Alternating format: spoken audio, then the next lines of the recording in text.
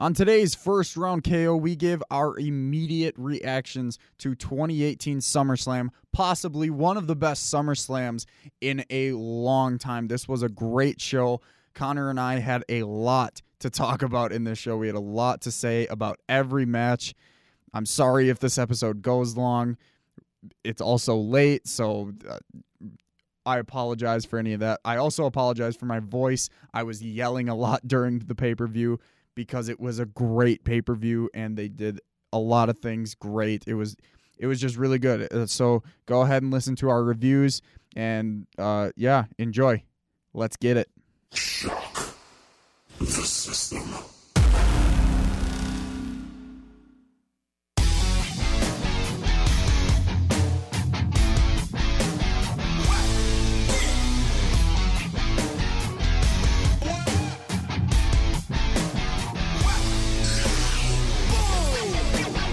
Welcome to the most must-hear WSUW sports podcast in history. Welcome to First Round KO. I am your host, KO, a.k.a. Howard J. Dingers, and I am joined, as always, by Mr. Connor J. D. Moore. Welkom bij de show, which in Dutch means welcome to the show. If anyone's wondering why I'm opening the show in Dutch, that's because we apparently have quite the following in the Netherlands. Apparently, the last episode, episode 29 from Friday, got the majority of the views from Amsterdam, Netherlands. So if you're listening and you're from the Netherlands, hi, thank you for listening. And please, for the love of all that's sacred and holy, tweet us something about the show. Or even you can comment on the episode on SoundCloud. That is very, very true. Just shoot us a comment. I mean, we're curious. How'd you find the podcast? You know what you're interested in. Did you just randomly just hit a hashtag and you found it and you're just like, oh, cool, this is it. Yeah. like was it just something that they just stumbled upon? Like, oh, okay, I'll listen to it. I mean, I guess. Right, but thank you guys very much. We appreciate it. It's awesome having a international following. I also learned Belgium in the United States. Yeah, I don't know where. I noticed that too. I haven't had a desire to look that up, but apparently there's a Belgium in the United States. So shout out Belgium. But yeah, on that note, just thank you everyone who listens. It's great. You guys are awesome. We're trying to get everyone more involved on social media. I saw Connor was a beast tonight on Twitter, live tweeting SummerSlam. And so that was cool. So we're just trying to get more involved on social media. Hopefully you guys can help us out with that. Just, tweet us out, whatever, some hot takes, some if you disagree, agree, whatever, all that fun stuff. FRKO podcast. And if you're in the Netherlands and if you like Memphis Depay as much as I do, because he's one of my favorite soccer players, please send me over a Dutch national team jersey with his name on the back. Trying to get free stuff. Please, my birthday's coming up in a month. That would be phenomenal. All right, that's fair then. But speaking of SummerSlam and speaking of wrestling, holy crap. We just watched WWE SummerSlam, and it was amazing. Like, yeah. I'd have to say that it definitely exceeded my expectations because over the course of 2018, pay-per-views haven't been too great. Not even Mania was. Mania was a major disappointment. So especially after watching NXT TakeOver Saturday night, which was phenomenal as always. I had Sunday morning I had to sit myself down and I said, you know what? I gotta lower the expectations a little bit. I gotta ramp it down. I gotta expect to be disappointed, and I was not. I was not disappointed, and even though I didn't like the finish of the pay-per-view, I am still okay with it. Like it was still a great match. We'll get to it. I'm gonna say the finish of the pay-per-view made sense, but yeah, we'll get into that. But right? And the thing that I was gonna say before the show was this: SummerSlam basically pulled a reverse WrestleMania, where the pre-show was good and then the main card was kind of at best. Yeah. Literally, the pre-show for SummerSlam. I won't even lie. I was on my phone. I was just on Twitter, just randomly just scrolling through all three accounts that I apparently can now manage. But between the ones that I have. Yeah. And I'm on Instagram. I'm playing WWE Supercar. I'm doing all this stuff and everything. Like only paying attention just every now and then to the matches. Right. And then when the main card came on, I was like, all right, I'll watch because I mean they always open with the Intercontinental match and it should be good. And literally the rest that match in the entire SummerSlam card, I sat there the entire time. I was just like, oh my god, they've finally done it. They've put together a really good pay-per-view. A really good pay-per-view. It was balanced. They started off with a really good match, and then, and it was very, like, good match, decent match, good match, slow match, good match, and they had it very paced out, like, very well, especially as far as, like, heels going over, faces going over, the intensity of the match varying from match to match. This SummerSlam was fantastic, like from top to bottom. Yeah, I loved almost every second of it. I was gonna say just a point, just to say this, and then obviously I'll explain what I'm about to say when we start to go over all the different matches. Mm-hmm. But wow, I actually lost what I was gonna say now. That's disappointing. Well, I'll say yeah, here it is. Oh yeah, I got it now. I remember. There was from looking from a main card point of view, because the pre-show, I'm a little bit upset with myself that I kind of wasted that time to watch. In complete honest with you, that's how fair. I thought of the pre-show. That's fair. There was not a bad match on the main card, in my opinion. Like it was like there was matches where the pace differed and everything. Yep. And the intensity was different, but there was not one bad match. There's one match where I was kind of just like, what was the point of it? Yes. Yeah. I will say 3 matches come to mind that I'm not saying they were bad, but one of them I can remember specifically. There were a lot of botches that I didn't expect. There was one that was I think I know which one. There was one that was very underwhelming, even though it had a lot of hype, and there was one that was just slow and boring. But when I look at it as a whole, it was very good. So, but like the match itself wasn't great.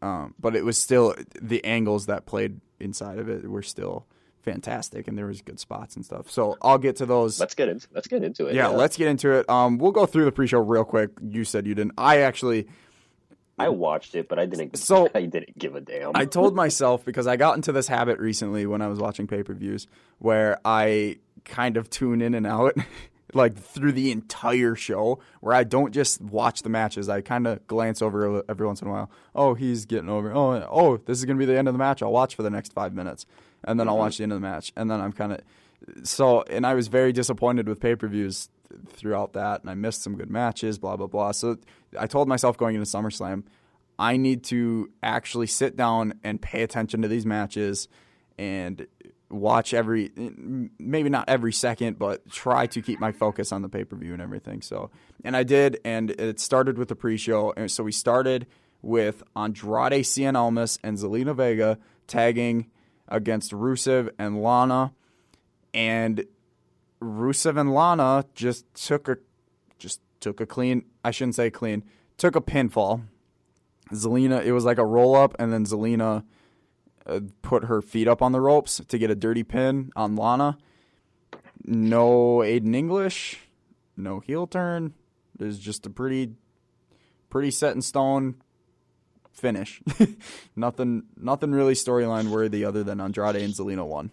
Yeah, the heels did what the heel is supposed to do: distract the good guys, get a pin, and double down on it. They get the dirty pin. I mean, the result that I expected to happen happened, just not the way that I thought it would happen. I thought there'd be interference, but not from, Andrade distracting Lana. I thought it would come in the form of, Aiden English popping up out of nowhere. But yeah, it was. Yeah, I looked at it. I was like, okay, this is kind of cool. I thought it was really cool how the crowd did the whole Lana is the best, Lana's number one thing when when Lana got into the match, and it was an audible chant too, as audible as it could be, because the Barclays Center wasn't even I would say it wasn't even 50% full at that point. But this was a crowd. This was a great crowd every night, or all night. Brooklyn's always a great crowd. Yeah, they did what I would hope they wouldn't do, which was just completely hijack the show. So credit to you, Brooklyn. Credit. But yeah, as far as this pre-show match was concerned, what I expected to happen did, and my only question now is where does Andrade move on from here? Because this program between Almas and Rusev should be dead in the water. So. Yes, I hope he finds something that can, be a legit storyline. Start making him a contender for at least some sort of title. Yeah. And speaking of titles, the next match was the Cruiserweight Championship match between Cedric Alexander and Drew Gulak. Now, apparently, according to Wikipedia, Gentleman Jack Gallagher and the Brian Kendrick were banned from ringside. I did not know. Yeah. I did not know that going into the match. I did not know that during the match. I just found that out now. They specified it before. Did they? Yeah, they did. They talked about it when Gulak made his entrance. So. Well, if I would have known that, it would have just solidified the pick that I already had. To be fair, I had no idea either till they said it. I was like, oh, all right. Right? Because I don't watch 205 Live. If I would have known that, I definitely knew Drew wasn't winning. So, spoiler alert, Cedric Alexander defended his title. He retained.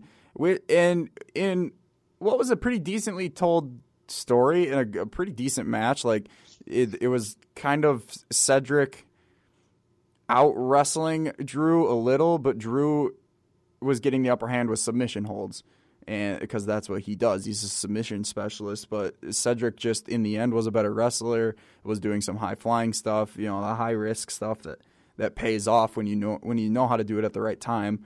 And yeah, it was just a well told match. Cedric, I believe he won with a roll up. I'm pretty sure all these matches, now that I think about it, all of these matches ended up with a roll up. All the pre-show matches ended in a roll up. Spoiler alert for the next one. Sorry, guys. That's fine. But honestly, I feel like this match, had a little bit more time, would have been better. I mean, given the time given the time restraints that it had, it was of all the pre-show matches, this was the best one. And I agree. That isn't really very difficult to say because all three matches in the grand scheme of things it was a pre-show that I very well could have slept past or have done other things, like maybe continue to play Xbox or whatever until the main card started, and I would have just got the results through my phone when when the notifications came up. But all that being said, this was a decent match. This was the only decent match in the pre-show, to be honest with you. And I feel like if it had more time, which apparently I saw all on Twitter and everything from all the different accounts that I follow, that this seems to be the running trend. Like, when they're given the time, the cruiserweights put on damn good matches. Yeah. And they said, when I saw a bunch of people saying that, I was like, you know what, that makes sense, because even in the pre-show for Mania, they had a decent amount of time, and that match was pretty solid. Yeah, Cedric versus Mustafa Ali. So I feel like with that in mind, I think this match would have done better with a little bit more time. I am kind of interested to see if they're going to continue battling each other. It seems like they will, just based on the ending of the match. And honestly, I think two big pay-per-views in 2018, the big four, Mania and SummerSlam, the cruiserweight titles defended on the pre-show, and they were good matches. So and I know this is obviously a Vince call, but I really hope that in the next, I would say the next big four pay-per-view, if hopefully it doesn't take until the next one, but I hope in the pay-per-view sooner rather than later, the cruiserweight title actually gets a defense on the main card. Me too. So gets legitimate time. They can actually get some legitimate built-in time. They're not, I don't want to say rushing, but they're not allotted the proper time that they should. Yeah. Because as you see, when you get the right, when you put in the right people in the ring, when it comes to 205 Live, really all of them, but still, when they have the time, they steal the show more often than not. So, I mean, I think the only bad thing about this match was it wasn't longer. Then it might have held my attention a little bit more. But, I mean, I got this pick. It was like, I got it wrong, but I'm happy with the result. So, Yeah.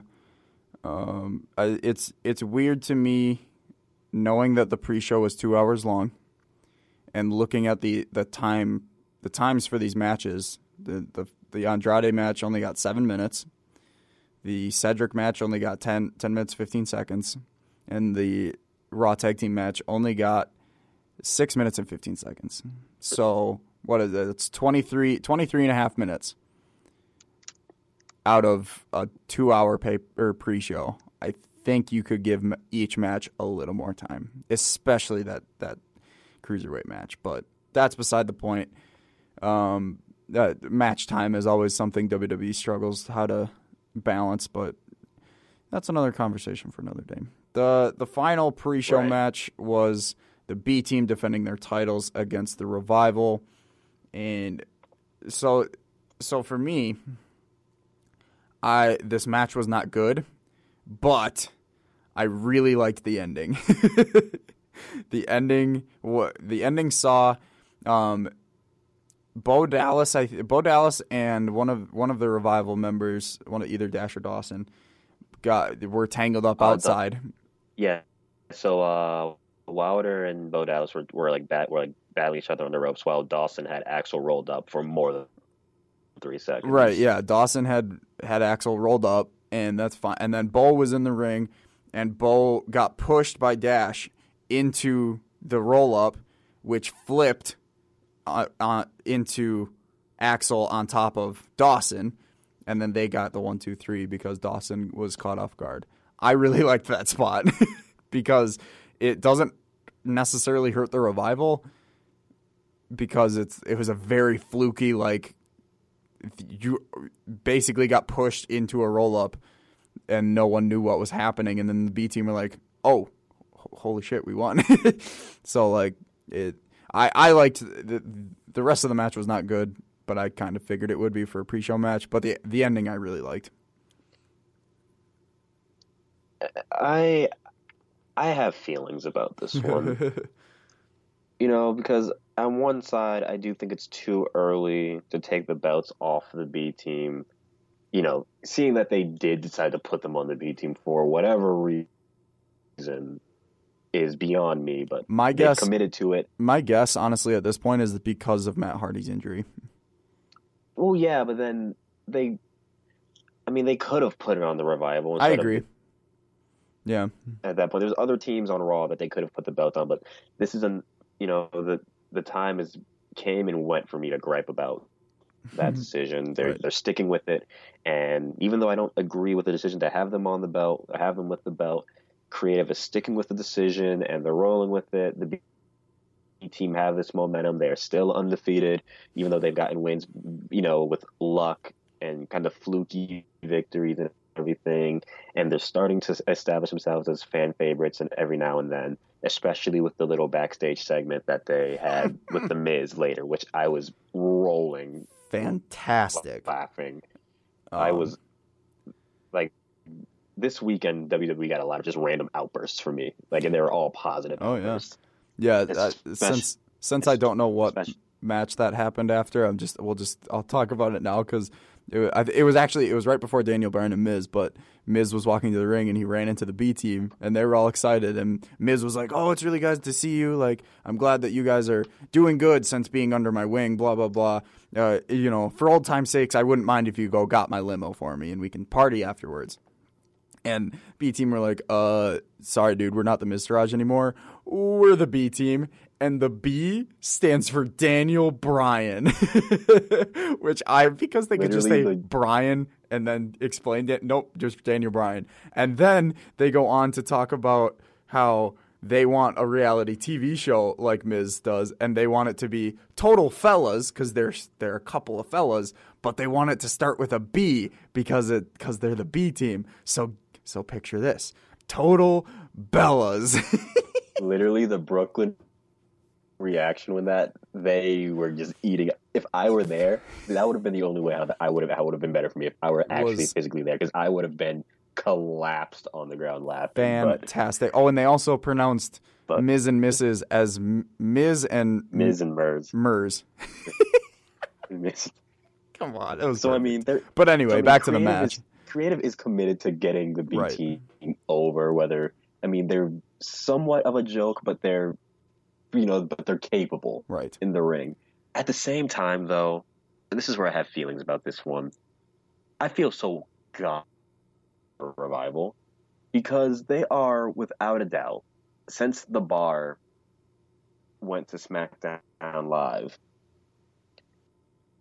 without a doubt, the best tag team as far as performances are concerned. They're the best tag team on Raw, and what do they have to show for it? Okay, they've beaten Roman Reigns and Bobby Lashley. Great, that's they won. It. Right, they split the series with those two because that's what they were supposed to do. They beat them because Reigns and Lashley were like trying to one up each other. They came back the next week, boasted about it. They got the rematch, and then they lost. Baz and the Revival lost. So there's that. And then what else? I mean, really, they've been so mismanaged as a tag team, and it's, I guess, credit to WWE for wanting to continue this B team thing. Yeah. But at some point, because I think the B team will be fine without the belts. They be as effective. They might not be as effective, but they'll be fine. I guess. If anything, they're no worse off than Rhino and Heath Slater. Oh, jeez. And those two are basically just jokes at this point on the roster. Yeah. They're in the same locker room as Kurt Hawkins and. Right. So, the B team, because they'll have the label of former tag team champions, they'll be fine, because I hope they drop the belts to the Revival, and then they can actually go on a program which would actually be decent, because the Revival deserves the belt on them before the calendar turns to 2019. So that's why I have feelings about this one.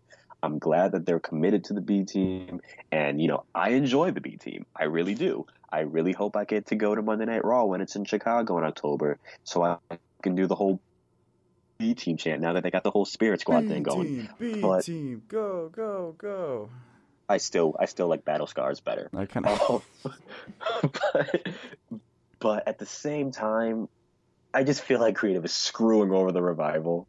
Like, they're just screwing them over at this point. It's kind of the same thing what they're doing with Authors of Pain. Like, dominant tag team. They drop Paul Ellering. What are they doing? Feuding with Titus Worldwide.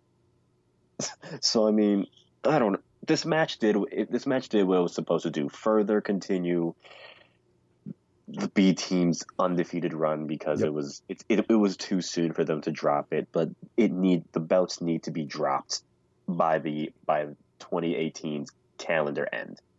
It needs to. This feud is going to end with the B team dropping the titles in a squash match to the Authors of Pain. If it all leads up to that, then I'll actually be more ticked off that the Revival lost here.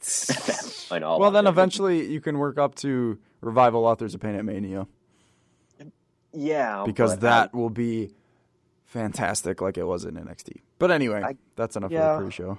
Yeah. Let's get to the main card. I don't care about the damn pre-show anymore. Exactly.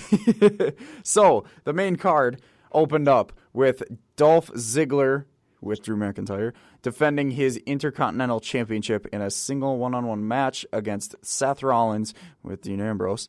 And this was a very solid opening match. It went 22 minutes, and there were a lot of... So, my only gripe with this was it feels like they didn't use Ambrose and McIntyre effectively. Like, the only thing was McIntyre climbed onto the apron. Ambrose took him out with the dirty deeds. And, like, throughout the match, so that was towards the end of the match, but, like, throughout the match, like, McIntyre would get close to the action, like, on the apron, and then Ambrose would just, like, slowly walk over to him, and they would get face-to-face, forehead to forehead, stare at each other, and then Derek Moore, the ref, would just be like, all right, hey, split up, you guys. No fighting. and then they'd walk away. And then they You did that. didn't enjoy that though. Like it You was didn't like that. it was good, but like it's not like they're doing anything to affect the match. I liked it because I mean, And then my only gripe with it was because it didn't pay off really. Like Drew McIntyre got up on the apron and was like, "Oh," and then dirty deeds. Like that's all it was. I feel like there should have been more of a payoff. Like someone should have cost someone a match. Yes and no. I mean, I liked how every time McIntyre tried to go over there and kind of like scout out the area, you know, here comes Big Bad, and now I can say the word buff, Dean Ambrose. Yeah. Just coming around, just lurking, just getting his Devo on, and just kind of lurking too, and then stepping up in the face of Drew McIntyre. I like that because Ambrose is a little bit shorter. Yeah, and that is what I kept on playing up to, like there was going to be this bust up, and then when the action really picked up in the ring, I liked it because you still had that element of Ambrose can level the playing field with this, and McIntyre has been doing, but for the most part the action was settled in the ring, and I thoroughly enjoyed that, and it still built up the anticipation of Ambrose and McIntyre clashing. And even though, it was just like McIntyre about to step in, then Ambrose steps in, cuts him off, and then hits him with dirty deeds, I thought that was just fine. You know, there didn't need to be a massive war on the outside, because I think that's that would have just been sloppy, and that wouldn't have been good. In all honesty, it would have taken away from the match, which was already. Which now looking at the entire card was definitely a top 3 match, if not one of the best matches it's definitely a top 3 match on the entire card. Yes. So it would have taken away the focus for that, and then it becomes essentially what every Rollins versus Ziggler match has become up to this point. So I think a simple dirty deeds was exactly what it needed. It reintroduced Ambrose. It played up to his role of being the equalizer, leveling the playing field. Ziggler got distracted. Rollins took over. He got the belt back. Now what I will say though is that in that embrace at the end when Ambrose picked up Rollins, at that point I thought, "Oh Lord, here we go." But I think WWE knew that. I think WWE knows exactly what we know. They know. Everyone knows, like, okay, they expect this damn thing to happen. So now I think now we all have to walk it back, and I think we're gonna see a little bit of a long game here. So dumb. I don't think it's going to be a very long. I hope not. I hope he turns tonight. I hope he turns tonight on Raw. It's going to be. I think it's going to be delayed up until a certain point until Hell in the Cell. I think that's when we'll see. Or if anything, we'll see Ambrose and McIntyre, which I would be okay with at Hell in the Cell. I would be okay because with that. Because it gives McIntyre an established opponent who's been doing really well, winning titles, et cetera, while McIntyre was away, and then the eventual return in NXT. So I still think we've yet to see a program there, and then we'll see a turn.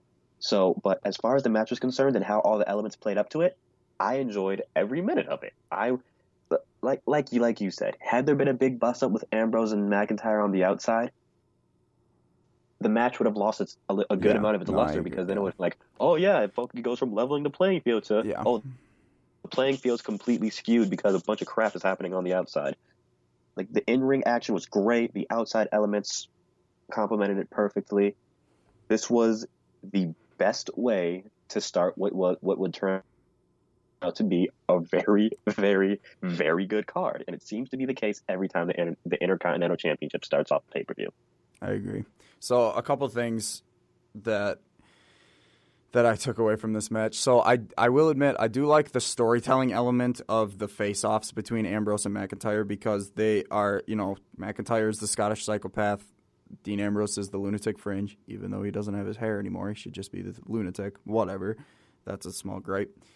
I do like the storytelling of them facing off, because what it really is those two normally can stare down an opponent like that, get in their face, and that opponent will either A, get intimidated and back off, or B, get scared and start fighting.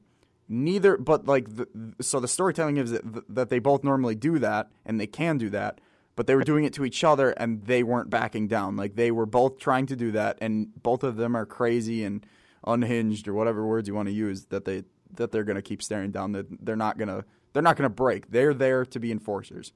So I did like that, but to me, it felt like it needed to play out more. Where if you're gonna have Seth win, almost have Drew cost him the title, like a little more, like, because really he distracted him, but then Seth still got the win. Like, it didn't distract Dean or Dolph at all.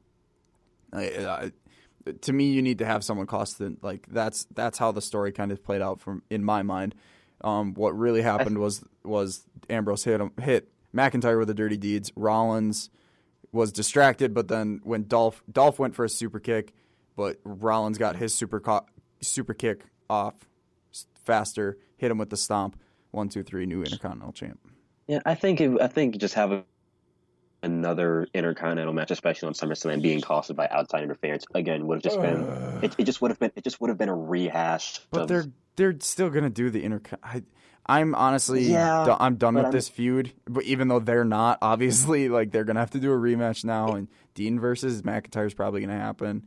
Oh yeah, because I mean, McIntyre said that'll be fine. That'll be fine. I'm just sick of Rollins. I'm just sick of Rollins and Ziggler, because especially their Extreme Rules match, their chemistry and their ring work together was exposed at Extreme Rules, because they had a really good start and they had a really good finish, but in the middle it was super boring and not good at all. Like, I don't think that was their fault. I think it was the fact that they had so much time in that Iron Man match to kill. But why not just go balls to the walls for 30 minutes? They can. We've seen Rollins do it. He was in a match for an hour and a half.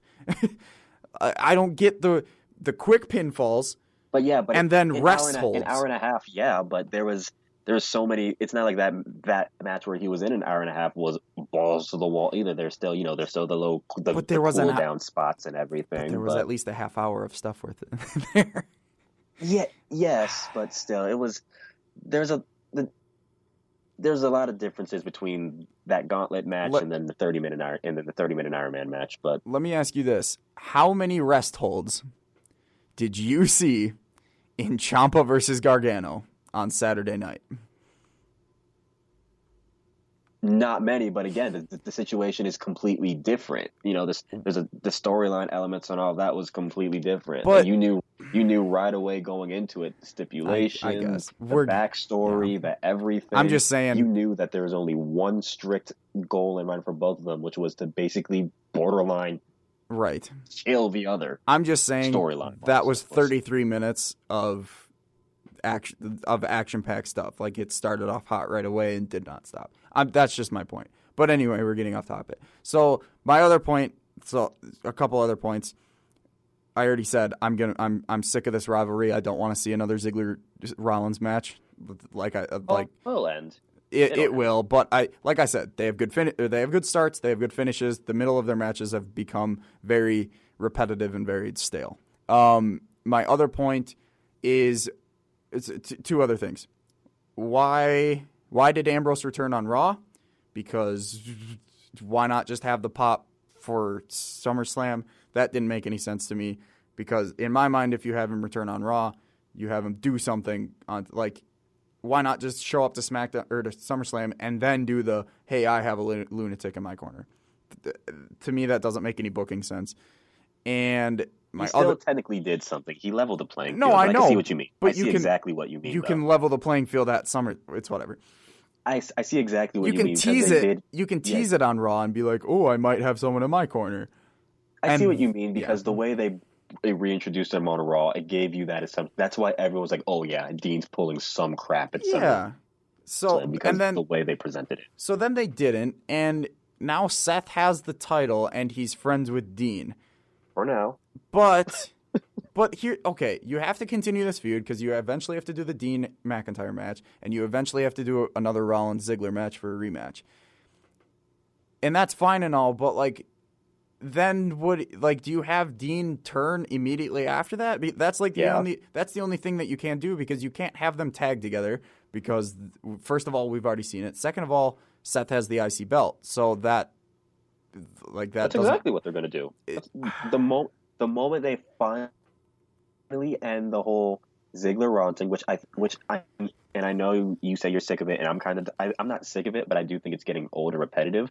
We're at the end. I don't think this continues into Hell in a Cell, even though I just said I could see an Ambrose McIntyre match there. I don't think it even gets to that point, because I think they both have matches that I think the IC rematch is at Hell in a Cell, and I think they do a Ziggler or McIntyre Ambrose. I think they're better off. I think they're better off doing Rollins Ambrose at Hell in a Cell at this point. I think WWE.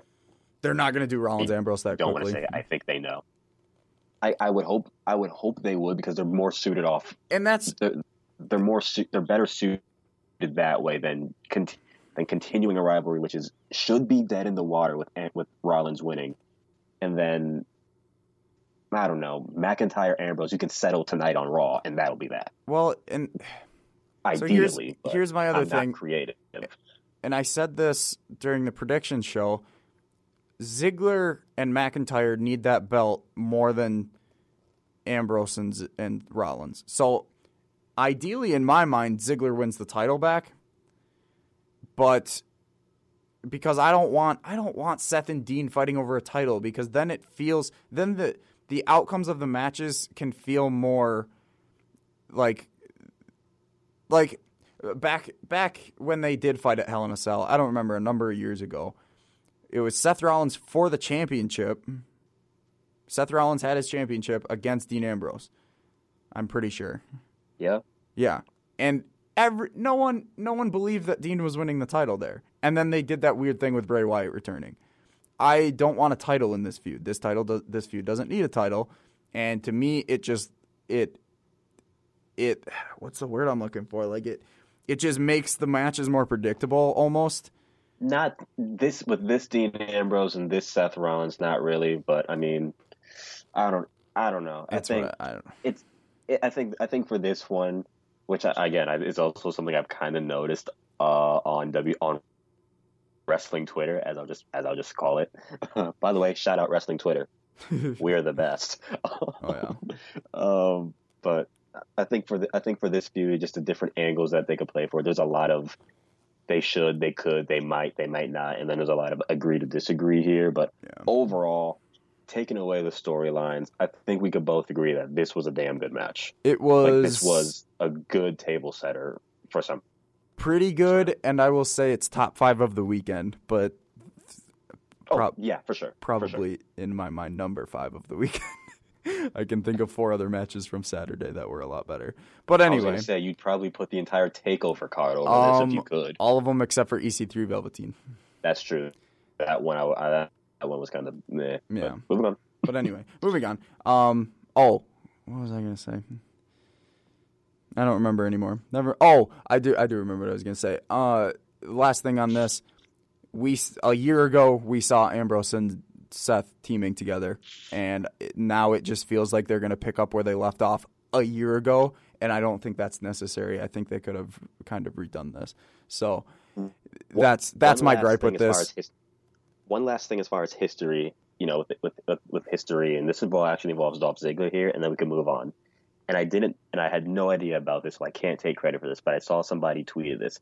A writer tweeted this. I can't remember his name. But he's on like the wrestling something. I can't remember what it's called. But apparently, in 1992, at SummerSlam, also a championship match, which had the Ultimate Warrior versus Ravishing Rick Rude. Rick Rude wore the Intercontinental Championship on his tights. Oh, nice. He lost that match.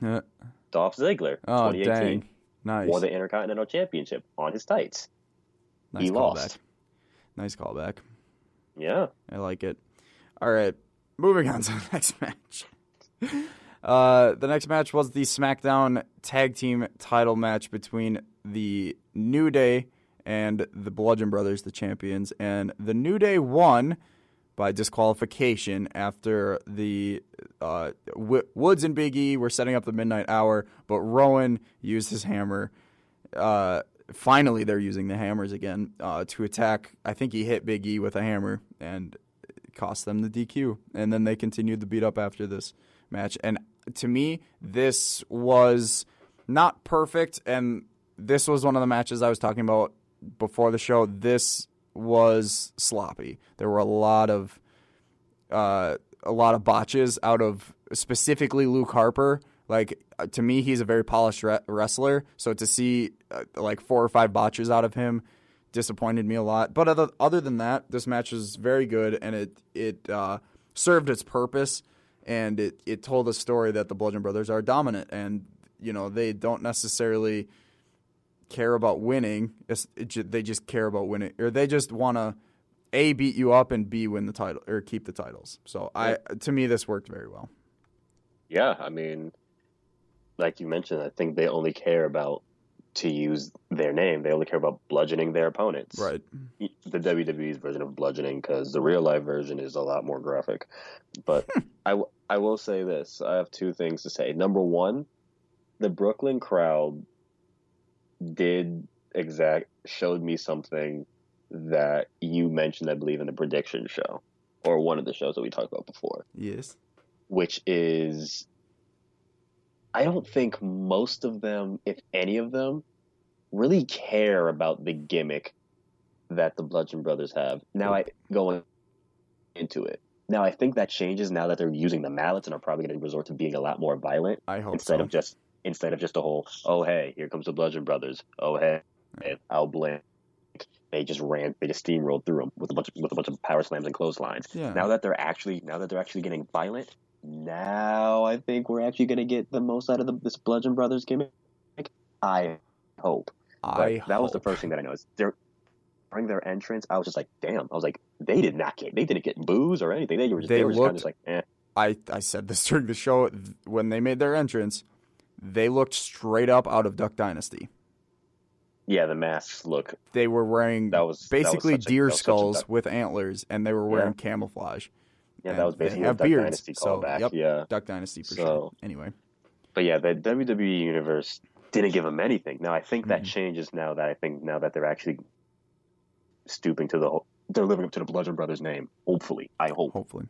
I don't think we've seen the end of them using mallets, weapons, and everything.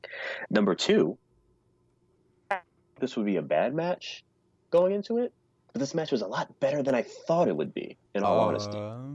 Yeah, especially based on the WrestleMania match that they had, the triple threat. They only got like 5 minutes for that match. This match went 9 minutes 45 seconds. So they got more time, and it did feel better. It wasn't just the Bludgeon Brothers destroying. Like, New Day got a lot of offense in. So. Right. I mean, they played well off of each other, and for this to actually be like a head-to-head thing, this was,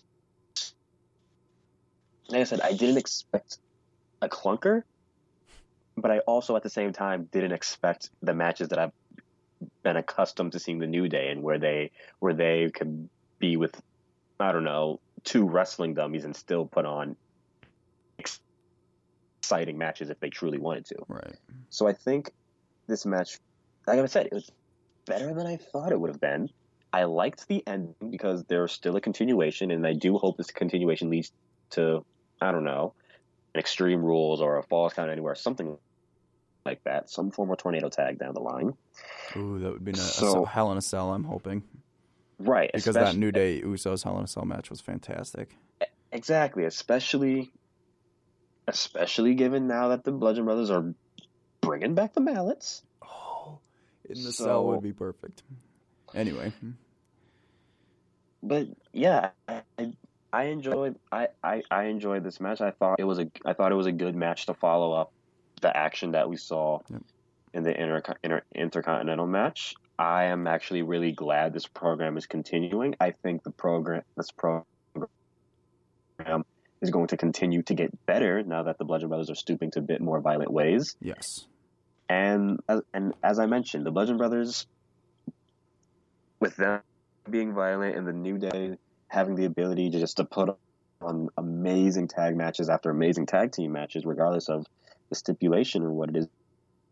There could be the payoff to this feud is going to be great. I am very excited. So this is a feud that this is one of the few feuds coming out of SummerSlam that I'm very glad is going to continue. I'm extremely glad it's going to continue because given how this match ended, I can already see the payoff for this one. It's going to be great. I just hope they don't. I just hope they don't make this program longer than it needs to be, which we know. Oh, they will. They will. Which we know creative has a horrible tendency to with rivalries. But there's too many good tag teams on SmackDown for them to just stick with these two. They need to let this program run its course, end it. Which is why I wouldn't mind this feud just ending. Like, you beat New Day. Yeah. Like, they're concussed now because of these hammers. Let's move on to the bar, that kind of thing. I wouldn't mind that at all. But there's the mandatory, somehow always conveniently written in everyone's contract rematch clause. So dumb. All right. But again, with this feud, I'm okay with it as long as it doesn't overstay its welcome. I agree. This match did its job. It did its job. Yeah. That is the best that's the best thing to say for it. It did its job. Next up, we had Braun Strowman defending his Money in the Bank briefcase against Kevin Owens if Braun lost in any capacity. This was a match. Yeah, honestly, it went 1 minute and 50 seconds. I'll tell you guys that right now. Here's how it went. I can tell you it spot for spot. So the bell rang. Braun hit 2 splashes in the corner. Owens rolled out of the ring. Braun rolled out to the other side of the ring, did his spinning motion, and he did his full charge halfway around the ring, battering ram into Owens. And then Owens stumbled to the announce tables. He did another battering ram. Owens went in the ring and rolled out the other side of the ring towards the ramp. Braun chased him. Owens hit Strowman with a super kick. Braun no-sold the super kick, threw him in the ring. Did he powerbomb him? He chokeslammed him. That's what he chokeslammed him onto the step or onto the ramp, which looked brutal. Yeah, it was on like the metal part. It was amazing. Threw him back in the ring, power slam, 1, 2, 3, minute 50 seconds, complete squash match. And I don't know why and I will admit, when it happened, I had Braun Strowman in my picks. So, this was a big one because the 2 other people, Nate and Duncan, who I was against, they had Owens. And then they had Owens cashing in later in this night. So this was a big match as far as our predictions went. So we were really into it. I was super happy when I noticed it was a squash match. And I was really happy. But now looking at it, I like it for Strowman. It's great. It made him look really strong. We'll get to how he looked towards the end of the show. But for Owens, this is terrible. He's been buried over the past 3 months, and it's been Raw has been lacking a top heel forever, like since Miz left, really. I mean, by default, it was Brock Lesnar by not being there. But they're also missing him. So exactly, Owens could fill that role so easily, but they've buried him over the past couple months. This is just terrible. Before when he had the belt, he's had before. Now the only optimism that I can gain out of this, and this is giving WWE too much credit, I know, but it could happen. I could see it happening. I think that this will hopefully create a character change for Owens, and it's not going to be a heel turn or face. Obviously, he's already heel. It's not going to be like a face turn or anything. I just think he's going to revert back to Owens of NXT, hopefully, or even Owens of early WWE, where he's prize fighter Owens? Yes, prize fighter, where he's trying to get a championship at any cost. Doesn't matter who has it, doesn't matter how he gets it. He's power bombing people on the side of the apron. He's just like I want that. I want fight anyone prize fighter Owens. So I'm hoping that since he's been beat up by Braun so much, he's like, all right, I got to change something because this isn't working. But that's all I have for this match. It could very well happen because, I mean, just look at from a storyline standpoint. I mean, he gets ticked off of always losing to Braun and then exactly. He just absolutely just snaps mentally and just, goes haywire and just runs roughshod over anyone and everything until he gets what he rightfully deserves. So it's very, very possible storyline wise. As far as what I thought about this match, this is what I thought about this match. 10 seconds into the match, I just began laughing hysterically because I knew exactly what happened, and I did not stop laughing for the entire minute 50. From the moment he pinned, from the moment Braun went back up the ramp with the briefcase, Yep. I was laughing the entire time, mostly because I was just like, damn, they really did KO like this. They really did Kevin Owens like this. And then I was also laughing because I was just like, wow, I was like, WWE is very stingy on two things on Raw. Making Roman look strong and making Strowman look like a god. My favorite part of this match. I don't know what you go for it. Well, because they came out, and this was such a minor detail, and I guarantee that they did this on purpose. When Owens comes out, he's wearing a brand new KO in the Bank t-shirt, and he's got the green shorts, and he's ready for this. And Braun Strowman comes out, and he's not wearing his Monster in the Bank shirt. So right away, Nate and Duncan and everyone else was like, oh no, he's got new merch. Braun's not wearing his merch. Braun's going to lose. And I'm like, that's what I thought. I literally looked at them. I thought it for a little bit. I looked at them. I thought it. And I said, you guys are working yourself into a shoot. You are playing right into their hands with this. And then the squash match started, and I was like, come on. Like, this is exactly what they wanted. They wanted you for a split second to actually believe that Owens was going to pull this out. And then they just ripped it from your hearts. Okay, well, it doesn't help that you yourself were going around saying that there is some theory out there that he could win and Paul Heyman could align himself with Kevin Owens. Owens. So many different theories with that. But yeah, I will say that for a split second when I saw Strowman, I was like, I pieced it together, but I wasn't like panicking. Like when I saw it, I was like, oh damn! I was like, is this a sign? But that was about it. I was kind of like, okay, this match will be decent, and then I proceed to laugh my entire way through the match. So and as far as storytelling, this was very good because you want your Money in the Bank dude to. First of all, this was good because it was early in the card, so Monster in the Bank, excuse you. Monster in the Bank. So you have this match early in the card. I hate you.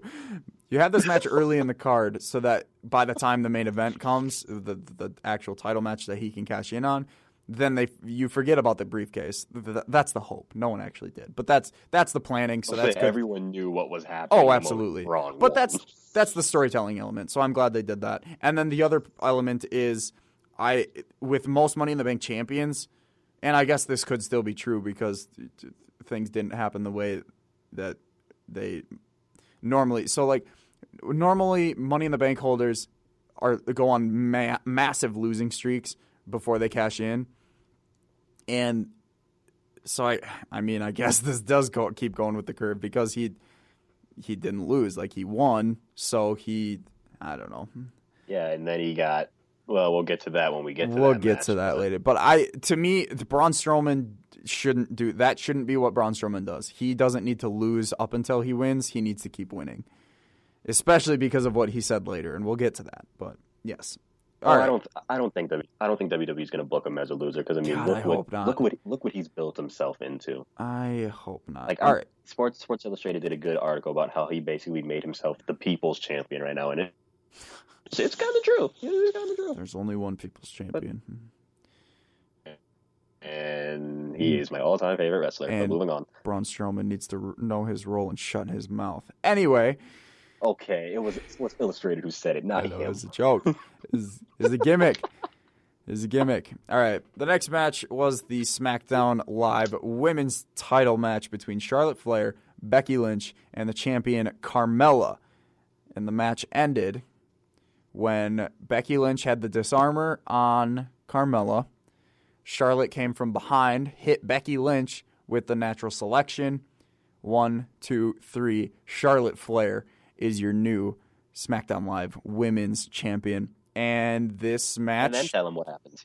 Oh, God, that's right. I actually forgot about this. So, and I'm going to go into this. It was one of the best moments of SummerSlam. I don't know about that. I enjoyed it because I enjoyed it. Becky Lynch. Me too. So, okay, I'll explain my thought process too. So after the match, they hug. Becky's happy for her, blah, blah, blah. But then, like, after they hug and they celebrate, you can just see this look in Becky, like, you can see the instant that it happens. Becky just goes, F this, man. And she turns around and just clocks Charlotte and then just beats her up. So it was really good. I'm not going to lie, I missed. For some reason, I don't know why, I missed most of the beat up, so I don't know what happened in the beatdown.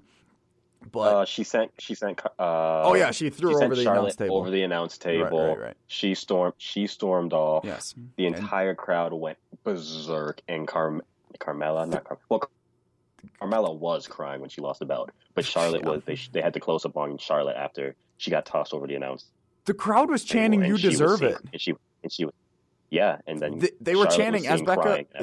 Becky was walking out, they were chanting, "You deserve it," because she does, and I completely agree. So, and this is supposedly a Becky heel turn, right? Okay, so here's my thought process with that. Supposed heel turn, because, and I'll explain my thought. I do believe she's a heel, but okay, so. First of all, the reason that I kind of forgot about this was because I didn't want it to happen. I don't want Becky to be heel. Nah, neither do I. I would rather. She is the heel. I don't like this. I think you get a better story and a better match out of a heel Charlotte and a babyface Becky. But yeah, absolutely. But that's beside the point, because we talked about this in the prediction we show did. Too. But we have to deal with what we have. We got to play the cards we got. So.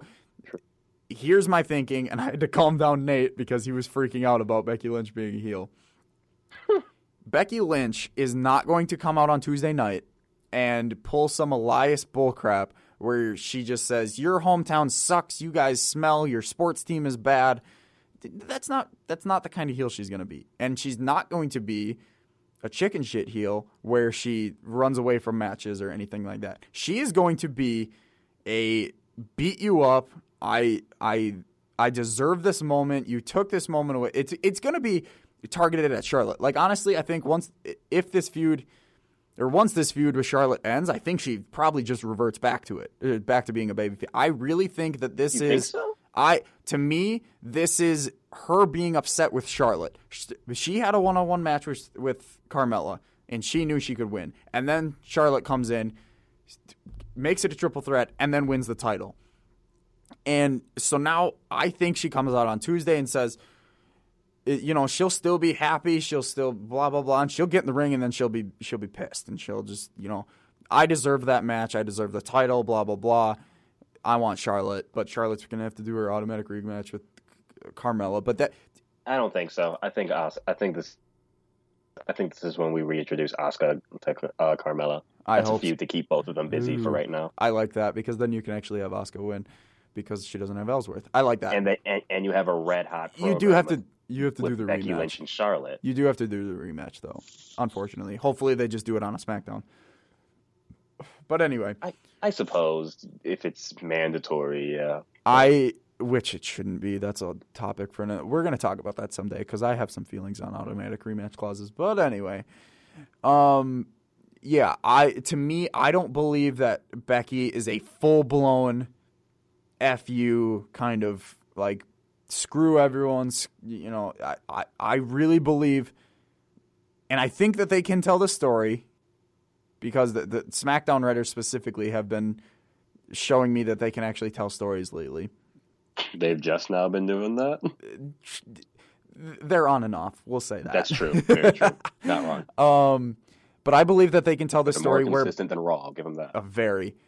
I believe that they can tell the story of Becky Lynch still being like the kind of, especially she's still an underdog, especially now. But she's just pissed at Charlotte, and she's a heel towards. She doesn't like her anymore. They're not friends, and this is almost what Sasha versus Bayley should have been. This is what Sasha versus Bayley should have been. 100%. Because they haven't dragged this out over months. Almost a year now of teasing. They haven't. No, it was the simple. Charlotte returned. They planted the seeds that night. Boom. And I think, looking it over, like I said, I don't want Becky to be heel. I think there's more money in Charlotte being a heel and Becky being a babyface. But I think this can work. I really do, because I think, first of all, I think Becky is that good. She'll make it work. And I also believe that hopefully, and this I could be proven wrong in 2 days, but I believe that she's not going to be a full-blown heel. She's just going to be pissed at Charlotte, basically. I mean, the way they had Becky react at the end of the match and everything, and even in the middle of the match where she was jawing back and forth with Charlotte because she thought Charlotte smacked her in the back of the head, but it was actually Carmella and everything. Which, by the way, Carmella played a really good job of being the conniving heel in this match. As far as ring performances, she's getting better, but I'm still. She got carried by 2 great wrestlers today. I'm not convinced in any way that Carmella is a good wrestler. That is very true, but there still needs to be comfort in a level for the person, you know. Real quick, I'm just gonna add. I'm gonna jump in there because every time that there was a one-on-one situation between Carmella and either Becky or Charlotte, the other person was doing more to help to help Carmella. Like, for example, there are 2 examples come to mind. There was one where Becky had to get thrown over the top. Like, Carmella's in the corner and Becky runs at Carmella and Carmella throws her over the top rope. Carmella missed with one of her arms to throw her over, and Becky had to jump, and then she barely made it over the rope. She had to push herself over the rope. So she saved that spot. And then later, we have to believe that Carmella can put Charlotte up on the top rope for some reason. But when you look at it, Carmella was not using any it was all Charlotte pushing herself up from the rope. So there's no way in my mind that Carmella's a decent wrestler. Anyway, I didn't say she's a decent wrestler. I just think she's better than awful. I see what you mean. What she used to be. I just wanted to voice that opinion. And I liked the suicide dive spot that she had. I don't think that was actually. I did say that during the match. That was actually. I don't think we would have seen that 3 months ago with Carmella. And if we did see it, it would have been the worst. It would have been botchamania. It wasn't great to begin with, but it looked good. It looked good, which is a lot better than we could say about most things Carmella did in matches before.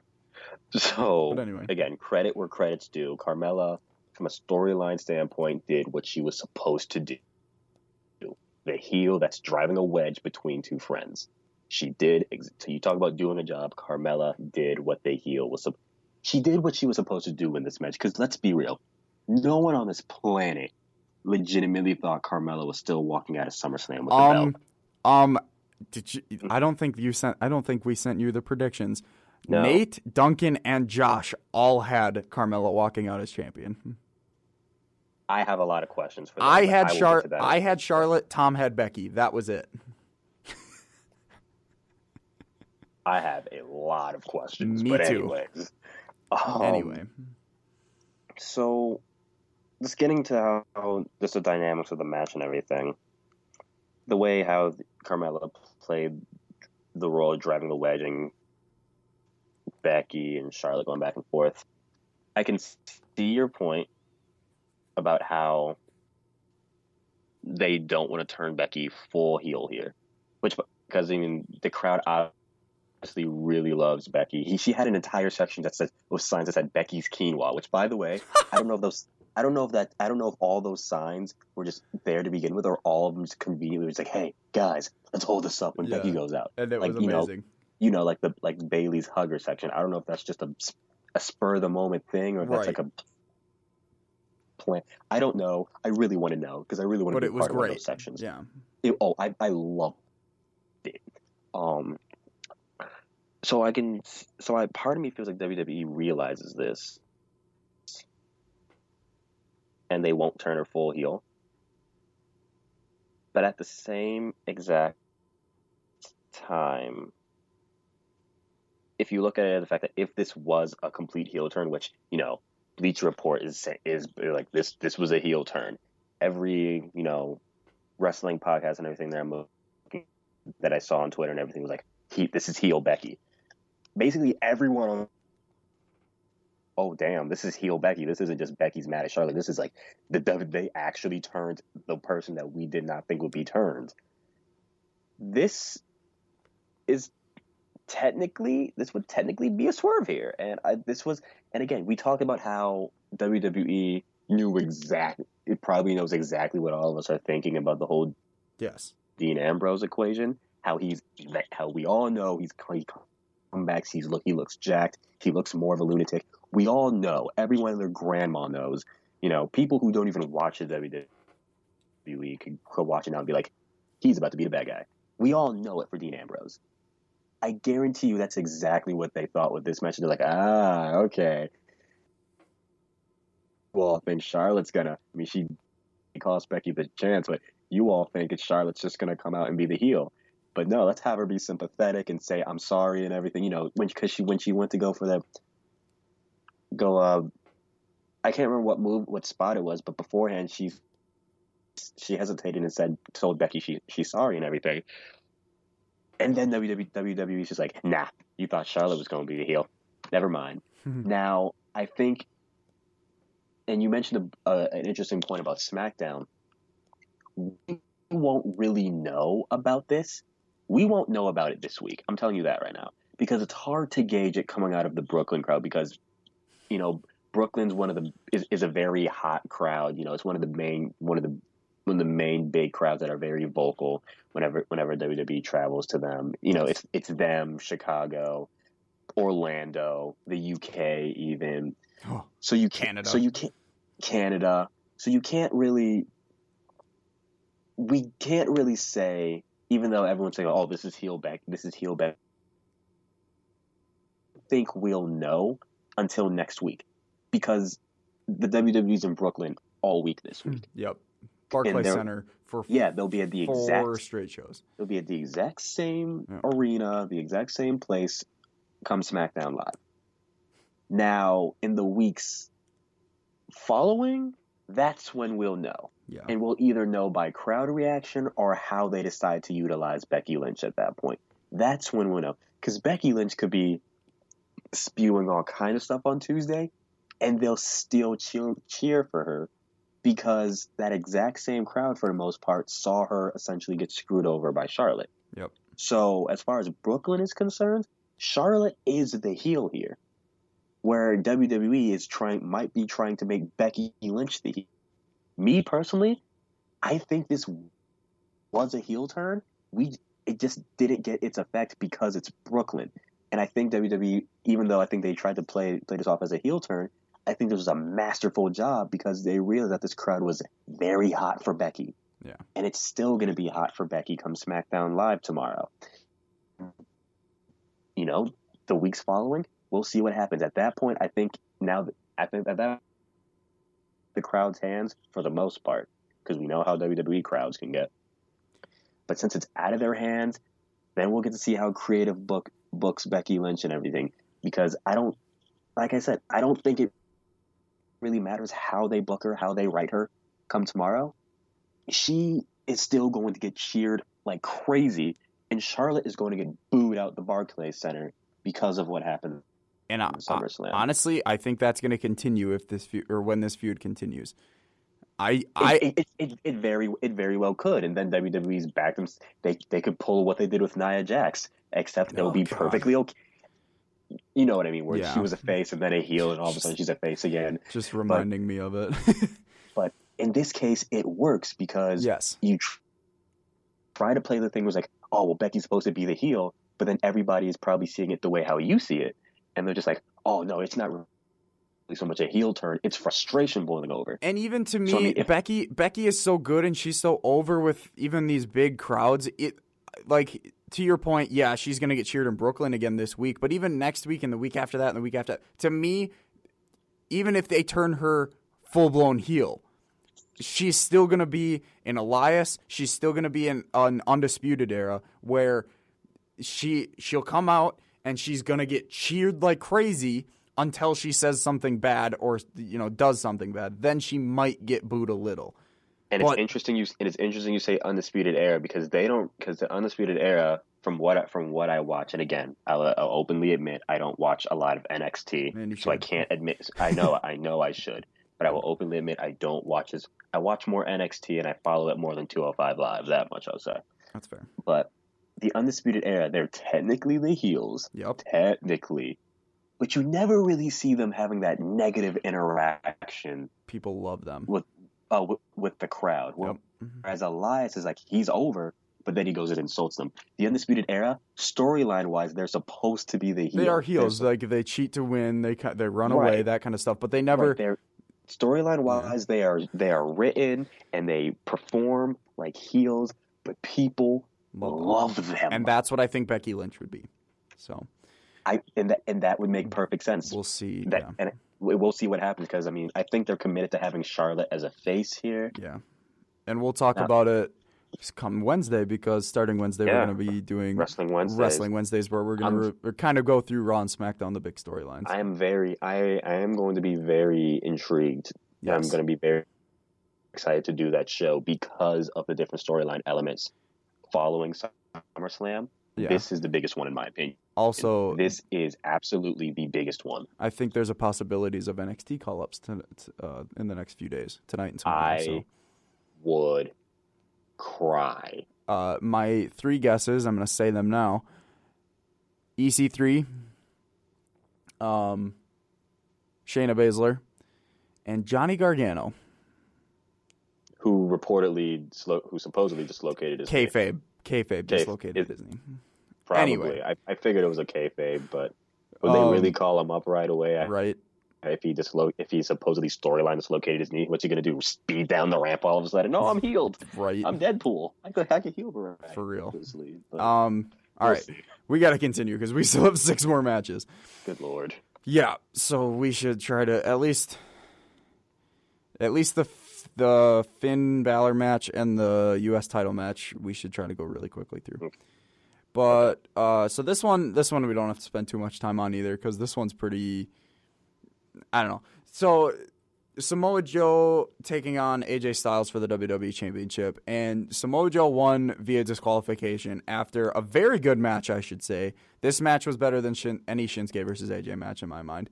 And yeah, easily. So, and we'll just talk about how the match ended because that's basically all that's important. So, Joe was beating up AJ on the outside. He threw him into the barricade, the table, and then he threw him into steps. And then he got up on the announce table, and he's standing there with a microphone, and he looked at Wendy Styles, AJ's wife, which the storyline has kind of been around. And he said, has his kid, by the way. The daughter was there. I think it's the youngest daughter. Was with the wife, standing in the crowd where everyone can see her. She was definitely planted there just for that match, but that's beside the point. Joe stood up on the the announce table. This is great. This was my favorite part of SummerSlam, I think, because he stood up on the ring, the announce table, and he said, "Well, by the looks of it, AJ's too beat up. He probably won't be making it home. He might still be champion, but he won't be coming home to his family. So you know what? You know what, Wendy? That's okay because now I'm your daddy." And the crowd, oh my god! Even all of us watching at Duncan's, we were all freaking out. Like, oh my god, he actually just said that. I lost my mind. It was amazing. I almost like he went there. And then and this is beautiful story because AJ's babyface storyline is that he's very valiant, whatever, blah blah blah, but he has a temperament and he can lose his temper sometimes. This was perfect because he completely lost it, like Johnny Gargano level lost it, and he attacked. He tackled Samoa Joe off of the announce table into the ring place. He's hitting him, blah, blah, blah. He's hitting him, punching, grabs a chair, and finally hits him with the chair for the DQ finish. And then just keeps hitting him and hitting him and hitting him. And his wife is looking at AJ like, hey, like, stop. Like, quit it. And at one point, too, AJ yells, I don't remember what it was, but I know he said a swear word or something, and he cussed, and he just keeps beating up Samoa Joe with this. And the wife looked legitimately like kind of scared at one point, and the child, I don't know how they did, but the child looked legitimately scared. The child was a damn star. Yeah, the child sold this perfectly. Give this kid an Emmy. That's how you know that is the child of a wrestling superstar. The phenomenal AJ Styles. They sell the hell out of this. And then so okay, Joe's down at the ground. The officials are looking at him. Whatever. AJ climbs the barricade and goes to his wife and child, and he tries to pick up his child, be like, "Okay, yeah, I won. Look at me." And the child was like scared of AJ. She was like, nope, I don't want you to go back to mom. I think that was just because she saw blood. See, that's what I thought too, but to me, and this was what Tom was trying to tell me, I don't know, they'll probably turn this into storyline where the daughter was legitimately scared of AJ and was like, you just beat up a man, you said some really bad words, like, I'm legitimately frightened of you, like, right now. Like, I don't know if that's what they meant. Honestly, when I first saw it, I thought he's sweaty and he's bloody. The kid doesn't want to be there. That's fine. Yeah, that's exactly what I thought it was too. Because Wendy, AJ Styles' wife, it wasn't like she hesitated to give the daughter over. She was just like, here, here's daddy, you know. But it could be what they could turn it into, and maybe what they plan to. I don't know, but what they could turn it into is the kid, AJ went too far, and he looked like a monster to his child. So it was a really good angle, and like I said, really good match beforehand, a lot of good spots. Joe teased the muscle buster. AJ hit a nasty-looking, almost botched Styles clash, and got a near fall off of that. But other than that, there were a lot of good spots. Great match between the two, like it should have been. But yeah. If they do what they speculate they might do, then that already adds to what storyline-wise and even in-ring-wise is so beautifully done. Yes. It is a work of... It is definitely a continuation of all the battles that they've had throughout their career, you know, in TNA, et cetera, et cetera. Both of these two men still have it, obviously.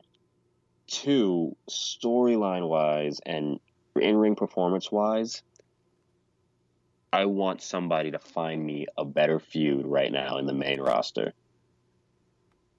And legitimately give me exact reasoning as to how it could match on both a storyline aspect and an in-ring aspect. The match after this one. Yes, I was gonna say that one can be the very next best thing. But this one was so beautifully done. I loved every moment of it. There was storyline in the match itself, from the in-ring aspect, obviously the storyline with the promos and everything. It was great. I loved this match. I don't know what else to say. You know, I think we all know Joe's going to get the belt. Eventually. I think at some point down the road. Maybe. Down the road eventually.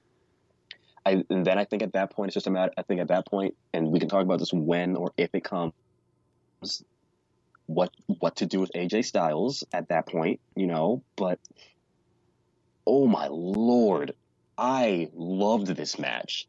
I absolutely loved it. Yeah. I felt emotions watching this match, and it all culminated with the Samoa Joe, I'll be your daddy now. This match, this match was just basically a microcosm of how I felt all night. Yeah.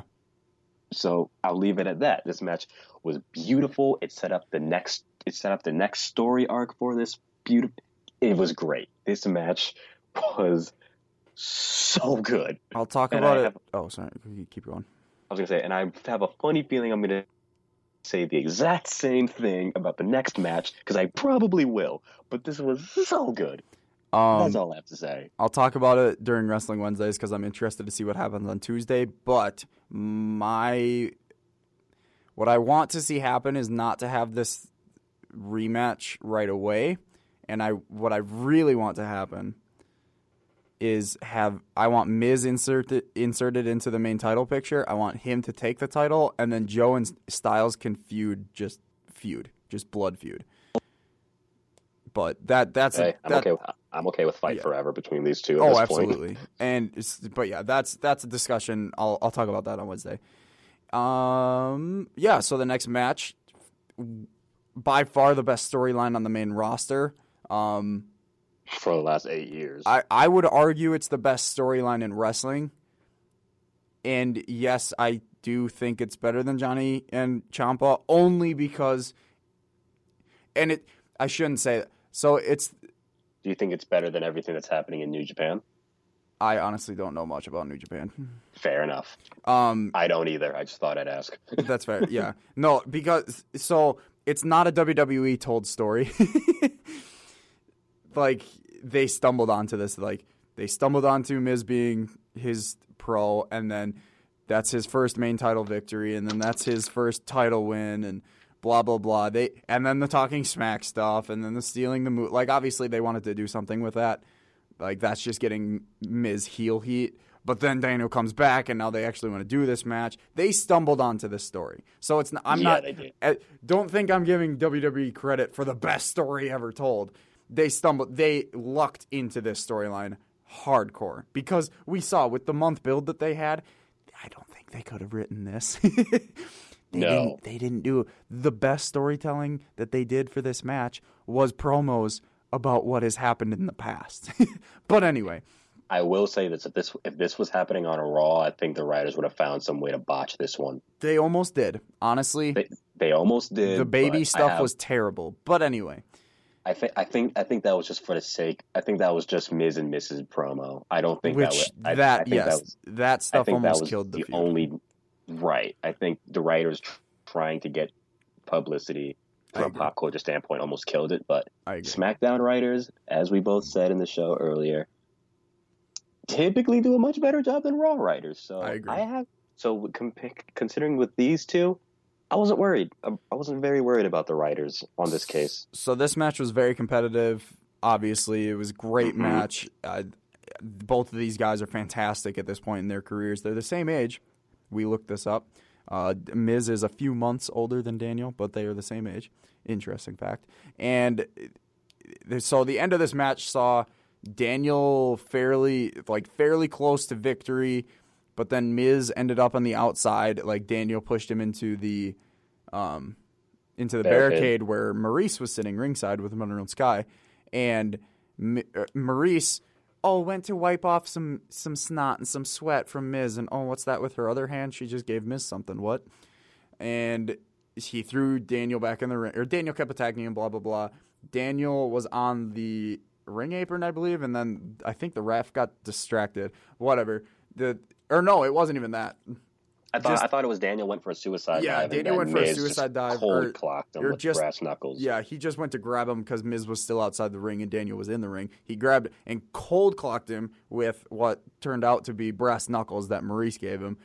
And he clocked him with that, and Daniel was just out in the middle of the ring. And then that's when Miz kind of stumbled back to the barricade, gave her back the brass knuckles so that he didn't get caught. Went in the ring, pin 1, 2, 3.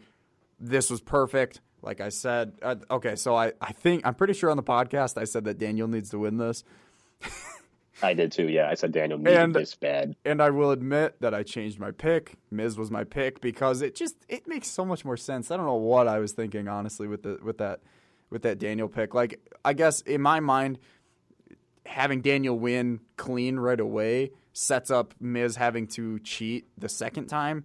But this Daniel winning now, or Miz winning now, cheating now, sets up more of a babyface overcoming the odds type of thing. So that just makes more sense. And we still don't know the contract status of Daniel Bryan. Nothing has been announced. And yeah, we do. Yeah, we do. Wait, did something get announced? No, but come on. You have the heel find a way to just sneak his way past this one. They could very easily have done that just to get Miz over and still protect Daniel. Yes, but still, there's too many signs here, and then I'll get back to the match. Well, because I don't know. There's too many signs here that are pointing to the fact that. Oh yeah, I don't think he's going anywhere. That both sides are getting so much closer to a deal. If anything, there's already a deal that we might, in principle, that they've agreed to, that we just don't know about. But there's too many signs between the WWE showcase and everything. True. Between the way how they kind of introduced Maurice in the beginning of the match, which I will say, when he went over and kissed Maurice and everything, in the back of my mind, I was just like, Maurice is playing a factor in this. I was like, easy. I was like, she has got to, and I'm kind of glad that came to fruition. Yeah, that's great. And then at the end when they had the little backstage segment with with Bree talking to Daniel and everything about how she said at one point your main goal was just to get back into a ring. You've already done that. Now you have to do this, blah, blah, blah. You have to continue to fight for your dreams, all that stuff. There are too many signs pointing to the fact that they're going to get a deal done and pretty quickly. I think at this point, it would not surprise me if they've already had a deal agreed in principle, or They it's would have already been signed. Maybe. I get they could do it. Maybe they would have. But I think they would have announced it today. Like, especially if they would have had it done before SmackDown, and you announce it before. If you announce it before SummerSlam, then that puts doubts in people's mind. Yes, but hear me out. They still can, because this is why I think in the back of my mind, I'm gonna put my little tinfoil. Actually, no, this isn't a conspiracy theory. Forget that. I'm not going to use conspiracy theory. This is just a regular theory, which I 90% fully believe in at this point. Part of me feels that at some point they've had a deal agreed to in principle, meaning that they're like, okay, yeah, we're going to do this, but we still don't have everything really fully, done. We haven't fully agreed on everything. I think in the previous few weeks, that agreement got closer to a sure thing agreement and everything, to the point where I would say, like, the deal is pretty much damn near done, but they like this suspense. They like the fact that everyone, writers, fans, everyone they're like, his contract expires in a couple weeks. We don't know. They have planted every seed imaginable, and I honestly, it would not surprise me if they've somehow found a way to keep this from dirt sheets and everything, and then just out of nowhere, there's like, oh, hey, by the way, he resigns. So I did see an article in Bleacher Report today that the negotiations are slow because Daniel has his own personal lawyer involved with this. Like, I'm sure probably saying, like, hey, if I resign, you can't just unclear me and then make me a general manager or something again. Like, I'm here to wrestle, so you have to let me wrestle, blah, blah, blah. Like, he has his own lawyer involved, so that's why, apparently that's why negotiations have been slow. And they still have 11 days. So, like, they're not going to rush into something like that. Right. Again, that's what I'm saying. This was just an agreement, and they probably have an agreement in principle. There's still, things that have to iron out. And anyway, those are details that we can talk about some other time. Right. But as far as the match was concerned, because I do think he's going to resign. I kind of already think he might have already have, but if he hasn't, I think he is going to resign. Yes. This is I already talked about how much I love the storyline element to the Samoa Joe AJ Styles feud. Copy and paste my exact statements there and insert that here. I thought there wasn't really any real way that they could continue this, and they proved me wrong, and it was the best way they could have. The Miz somehow sneaks his way through a victory, goes around saying, I told you so, still saying, like, I beat you, I pinned you and everything. And all of that. Now, the whole brass knuckle thing comes in, and you know what this means. The payoff that we both thought should have happened here is going to happen further down the line, and it's probably going to have a much more resounding effect than it would have had it happen tonight or Sunday. Yes. Now, here's my only fear. WWE have this fun thing, and they've even been doing this in NXT lately.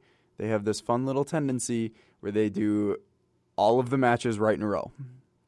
And if they do that with Miz and Bryan, even if they do the second one and not the third one right away, that's still bad. Like, this feud needs to take a break right now.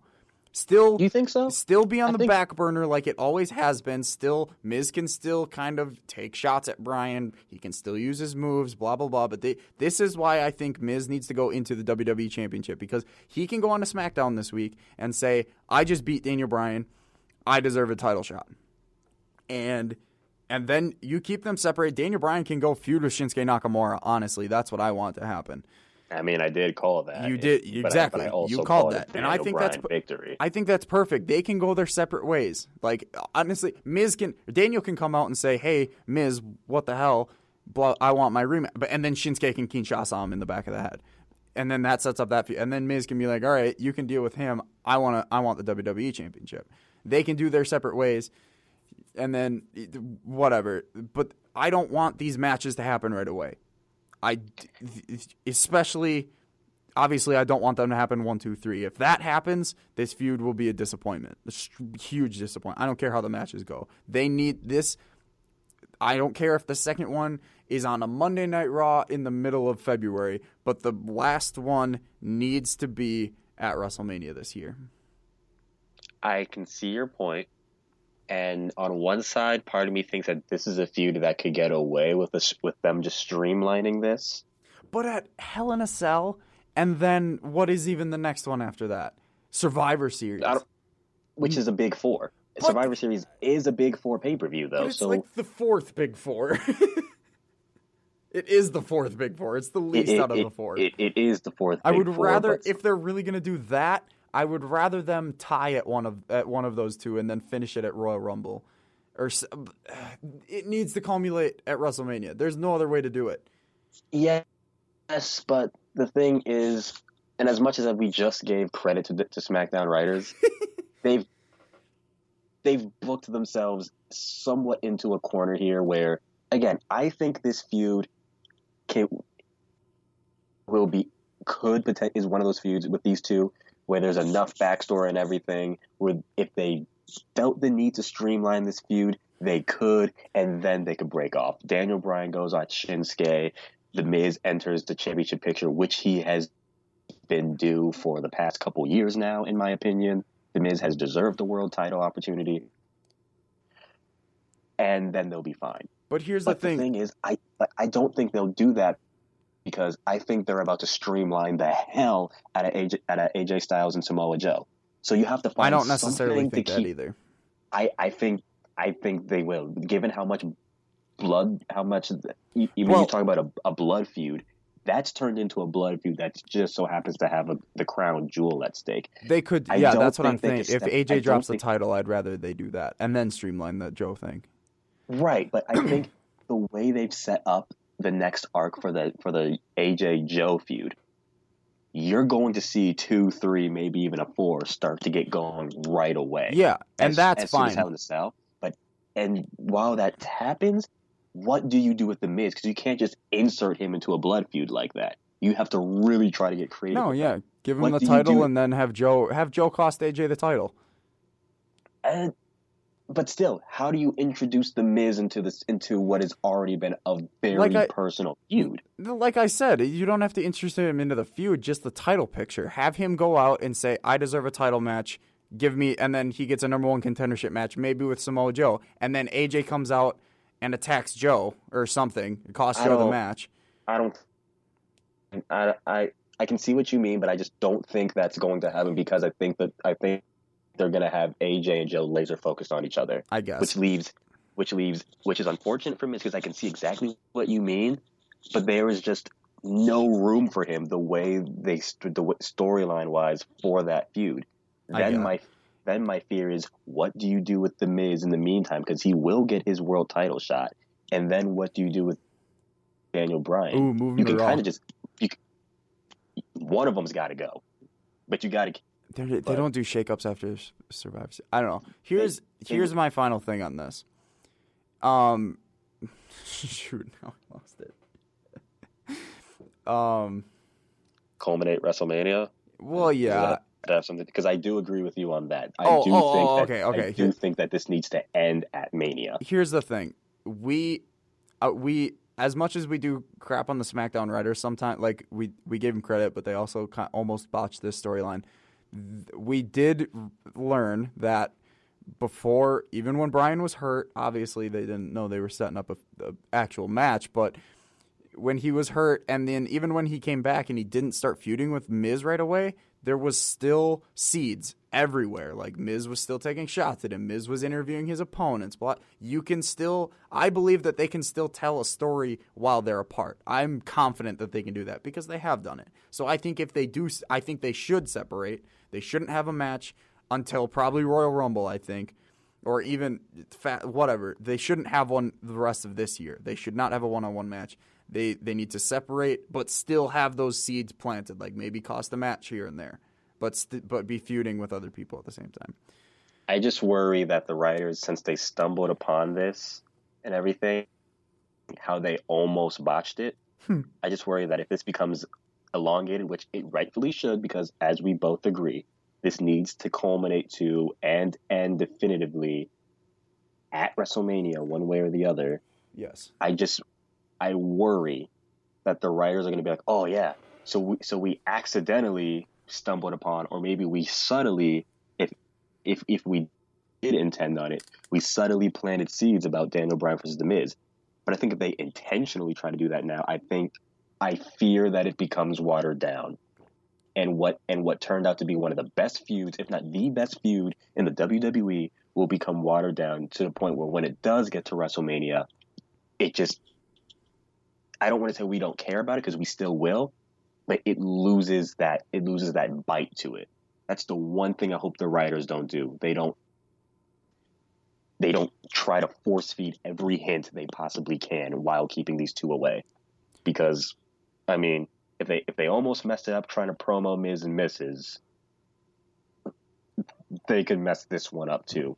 Trying to be like, oh, hey, remember, they still hate each other. Like, they've got to find a way to, if they're going to keep them away, they got to keep them away for quite a bit. Like, there just needs to be no subtle hints at all until Royal Rumble. Yeah. And I believe that they could do that. I hope so. Honestly, just hire whoever wrote the Ciampa Gargano feud and just have them do it. Because that's been, just have Triple H run the damn show. That's been a pretty much a 2-year feud that's just been done perfectly. But anyway, we're going to continue. Have Triple H run SmackDown. That's how you fix that. Have Triple H run the company. Right. We still have 4 matches left. We'll do these next 2 really quickly. Finn Balor versus Baron Corbin.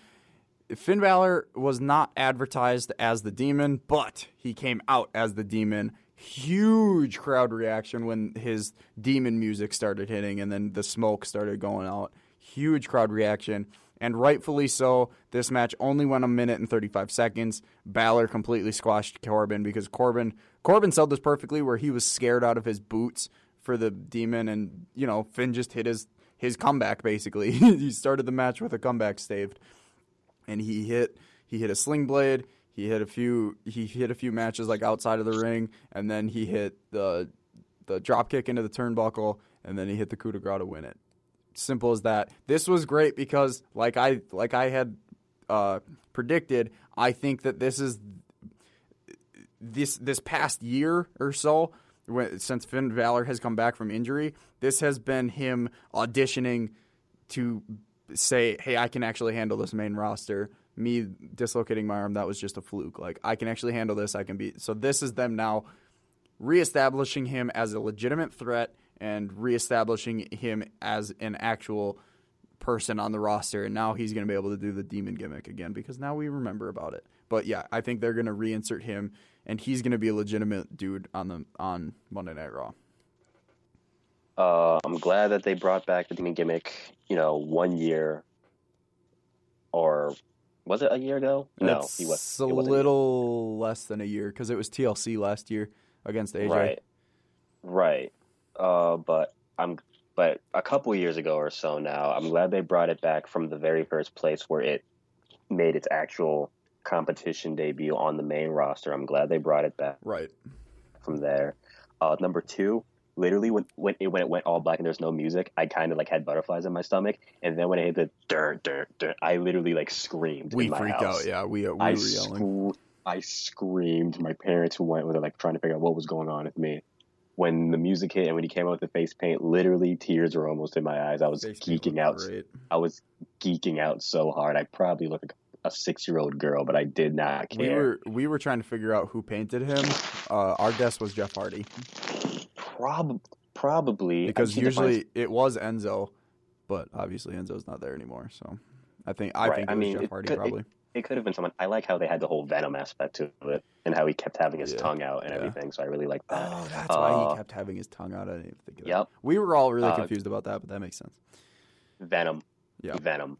Which, by the way, things on his hands too. Like that was a straight call to Venom. Since you mentioned Venom, perfect subtlety and storytelling with the Johnny Gargano thing yesterday, because he came out in red and blue and like kind of like Spiderweb type of thing. Like he was Spider-Man. I'm this plucky little hero, but his winky face logo was Venom face on his thing. Yeah. So like I'm this plucky baby face superhero, but I'm being overcome with this darkness.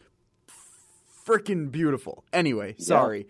I had to say that. Yeah, so Balor comes back. I almost cry, and this match, this could have gone 10 seconds, and I would have been okay.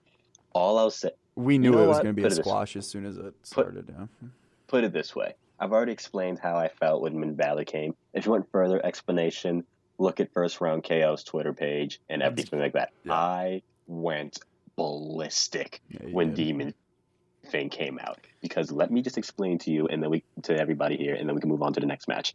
I don't think I could put into words how much I love Finn Balor, but I really can't put into words how much I absolutely adore and love everything about Demon Finn Balor. It's reached the point where I've been trying to find somebody in the theater department at Whitewater who's a theater major to do who knows how to do body paint, so I could potentially have a costume ready to go on Halloween.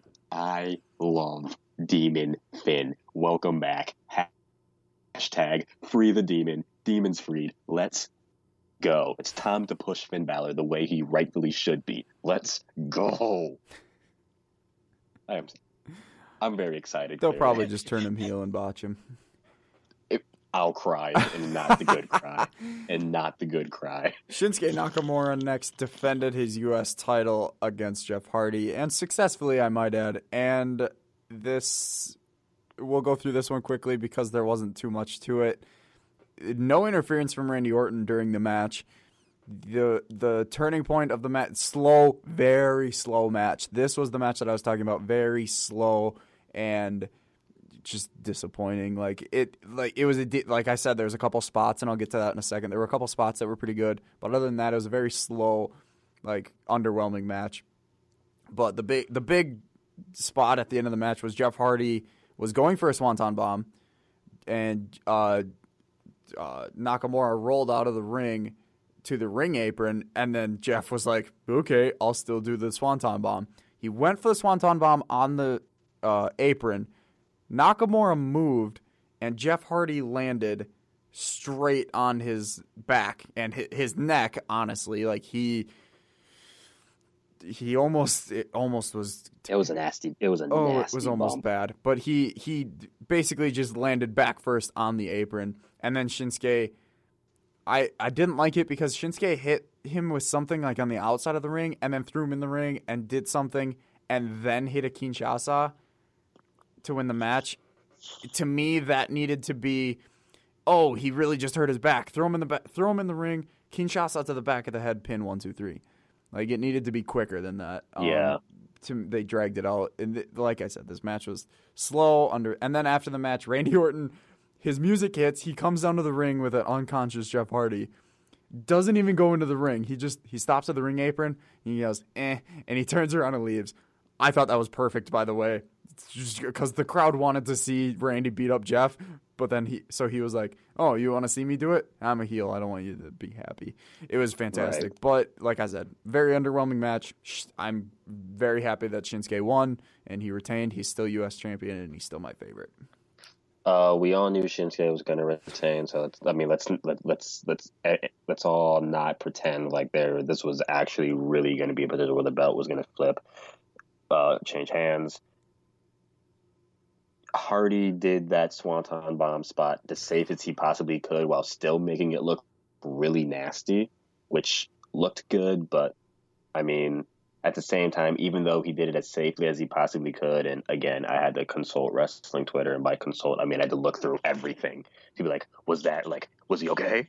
And then and even all the writers were just like, Hardy probably did, that was the safest swanton he probably could have ever done, and he still made it look lethal. Oh, yeah.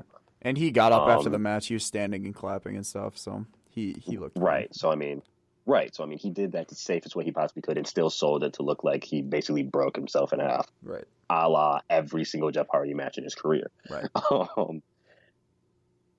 The Orton feud is lurking around the corner, literally and figuratively, in the form of Orton, what he did in SmackDown previously, last week, and tonight, where he came, or Sunday rather, where he came, looked, and then turned away. Literally everything we expected to happen, minus a Randy Orton RKO in the middle of the match, happened. Right. So that's pretty much what this match was. Everything that we all should have expected to happen happened. Yep. Nothing to see here. We know what's happening. We just need to know who is going to be the next opponent against Shinsuke, because there aren't really a whole bunch of mid-card baby faces on SmackDown as there are on Raw. Moving on. Or Rusev. Ideally, yes, but we already know the Aiden English thing is happening with Rusev, right. Never mind. Which leaves Daniel Bryan. Ideally, he's the perfect candidate. He thinks he's the only candidate, really. Yeah, because who's the only? We'll talk about it. Hopefully, they set something up on SmackDown, so we'll talk about it on Wednesday. They really have to. They don't have a choice. They have to. Oh my goodness! I'm looking at the times for these next two matches, and I didn't realize how short they actually were. Anyway, so the second to last match, the 12th match of the night, you could tell the crowd was dead. But they were still ready for this. But they were still. You could tell they were tired, but they were still going. They were powering through it. I was proud of the crowd. Oh, they powered through the entire show. Brooklyn killed I'm going to get to the crowd during the next match. But Ronda versus Alexa for the Raw Women's Championship. This went 4 minutes. Rightly so. This was Ronda just dominating Alexa, really. And I love the spot at the beginning of the match where Ronda was in the middle of the ring, and she was just like, you know what, fine. And she sat down and she put her arms out, and she was like, come on, dude, come in. I'll give you a head start. You know, like in actual wrestling, like in high school wrestling, when someone goes out of the ring, sits down. Yeah, you have to start. You have to start with someone else getting the advantage. And that's what. And then so she's standing there in the middle of the ring, like meditating almost, with her eyes closed. Ronda is, and then Alexa's like, oh, okay, I guess I'll just go in. She goes in there, puts a chokehold on Ronda, and Ronda doesn't even flinch. She's just like, okay, I'm taking it. Stands up with Alexa. Finally takes her up, hits her with whatever her judo throw backwards is, and then that weird Samoan drop twisting spin. Right. Yeah, thing. Super they weird. Need a name for that. They need a name for that. They need the name removed. I don't know what to call it. But then, then another judo throw and all that, and then she used her a weird kind of arm bar they did a weird arm bar to do the spot that I called was going to happen with Alexa's arm, where it like pops out kind of backwards, and it looks like it's broken. And then after that spot, they did Ronda's actual armbar. She's like, "You ready for a new Raw Women's Champ?" And then and then she supposedly popped the arm back in the socket, elbowing it, so that she could break it basically with the armbar. And Alexa tapped out in 4 minutes. Ronda's the new champion. And what I hated about the end of this match, and this was the match that was underwhelming to me, like that had the most hype. And was very underwhelming. It looked a little sloppy at times, and it wasn't Ronda's best performance, to be honest. Which I thought it was going to be. And maybe I think Alexa's better than she actually is. But anyway, Ronda was due one meh performance. Right, I agree. And I can't bash her. Like, it was still good. I'm gonna go back and watch both NXT and SummerSlam tomorrow because I have the day off and I can. But anyway, I didn't like at the end of this match when Natty went in the ring, and that was fine because she came out with her and she didn't interfere. So props to them. She was only out there to get that recognition because she just came back. Right, to get the recognition for the Anvil, and and to celebrate with Ronda. And then the Bella Twins also came in the ring, which is weird because they booed the hell out of them. And because they haven't been there in a while and they're reality stars now. But the rumored match for Evolution is Ronda versus Nikki Bella, So, like, why was Nikki in there celebrating with Ronda? I don't know. That didn't make any sense to me. You mean to tell me Nikki, and congratulations, Ronda Rousey, you've retained the belt at Evolution. Yeah, honestly. It's whatever. Wow. I hope that match. Evolution for me. I hope that match. Well, the other match that was confirmed, Trish and Alexa. Trish versus Alexa Bliss. Oh my God, that's gonna be great. Anyway, get ready.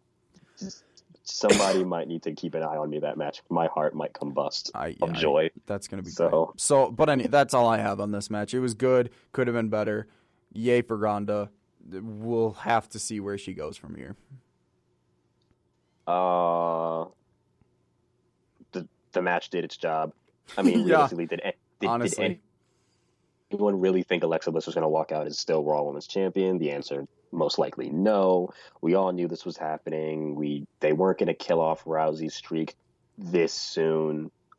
It's a big pay-per-view. They're not going to have her show up at SummerSlam, and then lose. Right. We knew this was going to happen. Now the only question is what's going to be the build for her going forward? Is she how frequently is she going to compete on Raw now that she has competed on Raw? If it is Nikki versus Rousey, how soon are they going to build that? And then on the flip side, what are they going to do with Alexa Bliss? Are they going to immediately to the Trish Stratus fight, or are they going to find something to keep her busy? Those are the only questions I really have here. But we all saw this coming. Yeah. I agree. I am happy because, of course, I'm happy for Ronda. Right, I'm the Ronda Rousey connoisseur here. But yeah, this doesn't come off to a surprise to me. You put two of my favorites in the ring. I was happy either way because, again, I saw this coming when the match was announced. So it's the biggest questions are just what do they do going forward? But we'll figure that out Monday Night Raw. Now, the main event, Brock Lesnar versus Roman Reigns for the Universal title. So Brock and Roman both come out. They're ready to start the match. But before the bell rings, Braun Strowman comes out with the briefcase. Huge pop because people thought he was cashing in. So he comes out and he cuts a promo in the ring where, everyone knows the history of the Money in the Bank. Everyone, catches the champion off guard and does it behind their back and blah, blah, blah. Braun isn't about that. Braun is going to do this face-to-face. He's going to it sounded like he was going to cash in and make it a triple threat. That's what I thought. That's what we all thought too. And then he revealed towards the end of his promo that he's going to let the match play out, which why do you need to come out towards whatever? But then then called Brock Lesnar Beastie Boy, which was gold. Beastie Boy. Beastie Boy. It was great. I was geeking. But yeah, then he revealed that he was going to let the match play out and cash in after the match, but not come in, attack the person, cash in, and just win like that. He was going to let the guy celebrate a little and then cash in and have a legitimate match. So then Braun just kind of stood on the ramp and was watching the match. And so the bell rang. This match only went 6 minutes, 10 seconds. It started with Superman punch, which obviously wasn't at full effect because he didn't cock his fist. And then he did another Superman punch. I know, kayfabe, right? I'm completely joking for anyone who thinks, whatever. 2 Superman punches, a spear, another spear, and I believe, or no. A spear that was caught into a guillotine. Right. 1 spear, another spear that was caught into a guillotine hold, which it was like, okay, come on. You're going to just kill momentum with a submission hold? Whatever. Roman got out of that, and then that's when Brock got a little bit of offense. He hit, he was just hitting him with punches and knees. He hit another guillotine somewhere in there, too. Yeah. And then that's where the suplexes came in. I believe he hit 3 of them. Or no. Then an F5. Yeah, and then an F5. But then I think Roman kicked out pretty easily the F5, if I remember correctly. And then it was a 2 count. And then somehow Brock ended up on the outside of the ring. Or no, he was at the ropes, and Roman was going to spear him through the ropes, kind of like what they did at Greatest Royal Rumble in the steel cage match. And Lesnar sidestepped Roman. Roman basically did a suicide dive out to Braun Strowman. So this is where Strowman was about to kill Roman. This is where I don't like this because Lesnar goes out there because Strowman's standing over Roman like, why did you do that? And then Brock comes behind Strowman and hits him with that F5. And then because he called him a beastie boy. Well, yeah, I know, and because he threatened, he knows he's going to cash in. So he takes the briefcase, and this was legitimately cool. I really like this. He threw the briefcase, and it hit the Titantron, like it hit the video screen. It was apparently he broke it. Oh yeah, he did. You could tell that some of the paneling was broken. It was cool. It was a really good throw. So then Strowman's out, the briefcase is up there, blah blah blah. Brock goes back in the ring. I think he throws Roman in there, and then you can literally tell after he like drills Strowman with a few chair shots. Yeah, that too. He was beating up Strowman pretty bad, so that he couldn't come in. And then he goes back in the ring, and you could just tell. Literally, Roman starts running towards the rope, and I went spear, spear, 1, 2, 3. You can see it happening, and it did. And Roman defeated Brock Lesnar to become the new Universal Champion. And then SummerSlam ended. No, like, they didn't even really look at Braun Strowman. All the cameras were on Roman. Nothing with Paul Heyman. Nothing with, like... I mean, they showed Roman getting all up in Heyman's grill afterwards, but that was about it. Yeah, nothing with Brock, nothing with Paul after the match. Nothing. It was just Roman celebrating. And here's the weirdest thing. Roman just won the Universal Championship for the first time at SummerSlam in the main event. And it was about probably a 2 or 3 minute celebration. No confetti. Nothing. Oh, I can tell you why. They're trying to fade the black that thing real quick before the crowd turned on them. Because and here's the thing during the match. During the match, the crowd, like, I think it was one of the guillotine holds, because they were so hot for Braun, they started chanting, "You both suck. You both suck." And so that's why I have the problem. I have a whole problem with this one, man, because don't bring Strowman out and say all that. Like, I get it, and it works, but then you make this main event that no one wants to see even worse because you have the guy who everyone wants to see just standing right there. So, like, it makes it so much worse. They're hot for Strowman. And then you take Strowman out of the equation. It makes him look... I thought it was genius. It was, but it makes Strowman look really dumb after making him look really strong. I don't think it makes him look dumb at all here. Because, because the entire time... Why was he standing so close to the ring? The entire time, though, even before he had that, whatever you want to call that, dust up with Kevin Owens, after Strowman won the briefcase, he kept on saying, he was saying even before he won the briefcase, that whoever wins at SummerSlam, he's going to be right there, and he's going to beat them. He doesn't care if it's Roman. He doesn't care if it's Brock. So go stand on the stage. I can see, but yes, there's a lot of shoulda, coulda, woulda here. But again, I like the fact that he went out there and he was just like, I guess. Basically telling them, he was like, don't get it twisted, don't get complacent. I guess. Because the moment you win, you still got to get through me to leave Brooklyn with the belt and everything.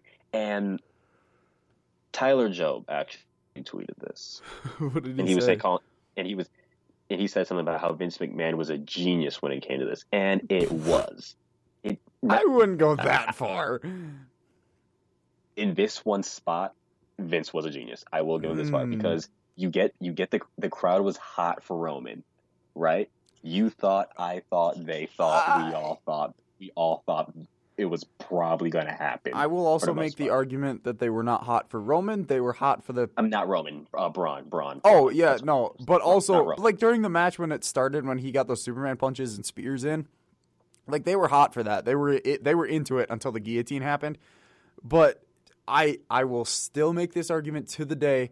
I will always make this argument. They were not cheering Roman. They were cheering the possibility of Brock losing the title. They could have thrown James Ellsworth in that situation. That's very true. And they would have cheered Ellsworth beating. I mean, you know what I mean. They could have cheered. They could have thrown. I completely agree with you. I completely agree with you that very may have well been the case, if not was the case.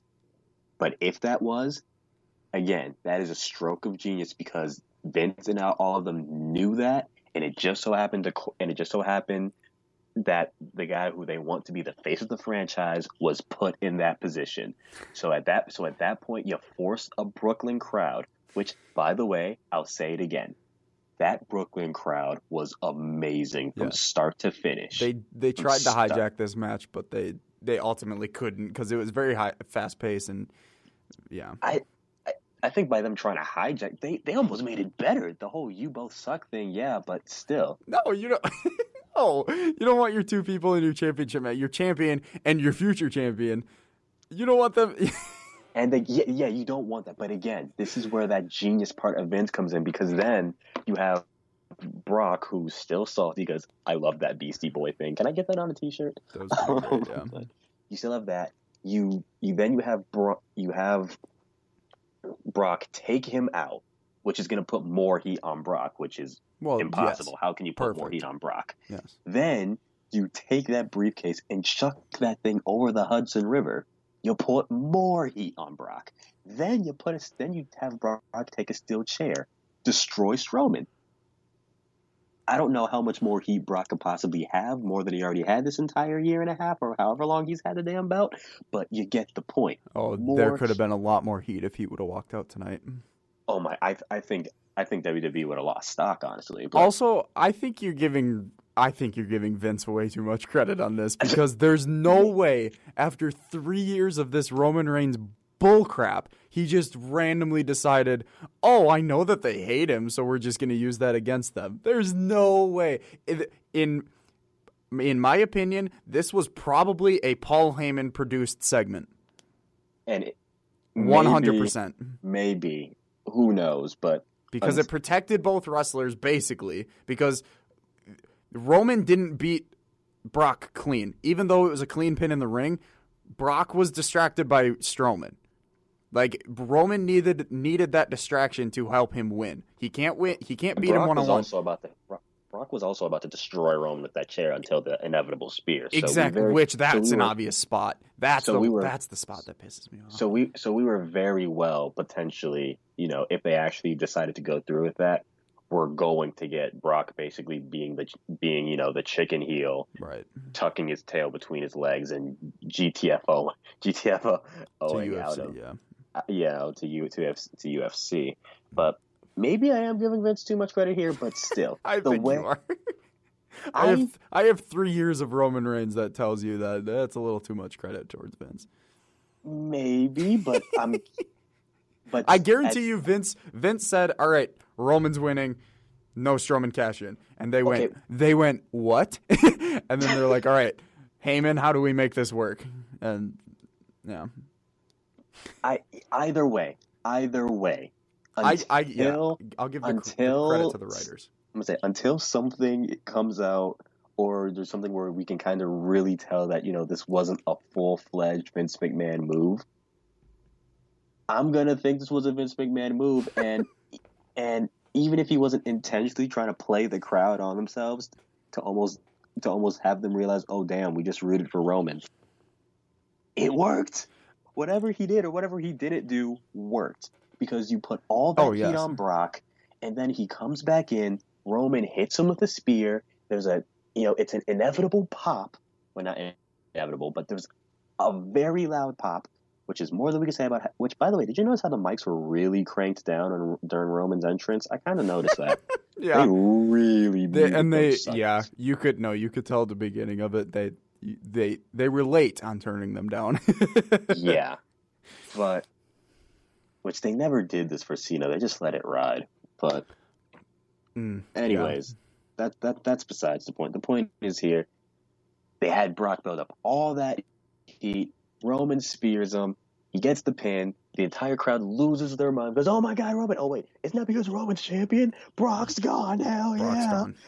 That's why I was happy about it. They celebrate and everything. They're still cheering. They're still cheering up to the point where they fade to black. And then we don't know what happened because Braun Strowman might have cashed in. We don't even know. That was the quickest fade to black we have ever seen. I have ever seen in a while. Yeah. And we all know why. It was very quick. Even though we all pretty much think creative are idiots, at that point, They weren't idiots. They realized, okay, we got to end this now. We got to end this now. They love Roman, Yeah. or maybe they don't love Roman. They love that Brock is gone. agree. But either way, let's spin this like they love Roman because they love him right now. They're cheering him. End the show. End the show. End the show. You know, and so it was a stroke of genius because they finally get Brock gone. Well, for now, he's still supposed to appear on Monday Night Raw. That's his last scheduled appearance is Monday Night Raw. So you have as that. Far as we know. As far as we know, correct. Which is very possible that he might have a little bit of he might have a different thing. He had a meeting with officials at 4:00 right before the pre-show started. So I mean, he might have another deal, and maybe he's now and if he does stay, he has a little bit of a program with Braun Strowman whenever he comes back from UFC training, or even a quick little program before UFC training. Who knows? But they protect Braun because he still has the briefcase, and he could still very well cash in because Brock could come out, be ticked off. Oh, tomorrow night, yeah. Isn't that what you said on? Yeah. Isn't that what you said on Friday? That was one of my possibilities. I said either Strowman cashes in on at the end of SummerSlam, or Roman wins. Roman goes to celebrate on Monday. Brock comes out, destroys Roman because he's ticked off. I hope. Just comes in, shows up, walks out. Shows up, destroys Roman, just walks out, storms out. Next thing you know, Roman's music hits. He goes against what he says, but I'm not going to do it when my opponent's down. He comes in because he's not trying to chance it. He hits a running power slam or whatever on Roman. Roman has a couple spots with the Superman punches because it's Roman Reigns. They have to. Yeah. Strowman puts him down, and then Strowman ends Raw, which is still in Brooklyn. I would like to remind everybody, as the champion. Yeah. Because even was quote unquote, and heavy air quotes here, cheering for Roman at the end of SummerSlam. Nobody in the backstage area better even remotely think that that's going to translate into Monday Night Raw, because it won't. Yeah.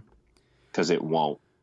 Hopefully come Wednesday when we do our segment, we are talking about Braun Strowman as Universal Champion, because as happy as I am to see Brock Lesnar not as champion, come Monday night, I will not be happy to see Roman as champion, because technically Roman already got his SummerSlam moment. He got his crowning achievement. They didn't say how long he could keep it. They just said they just said they needed somebody to get the belt back on Raw, which it is. Personally, I'm glad Roman has the belt, but I also know what's coming around the corner, so I won't get comfortable.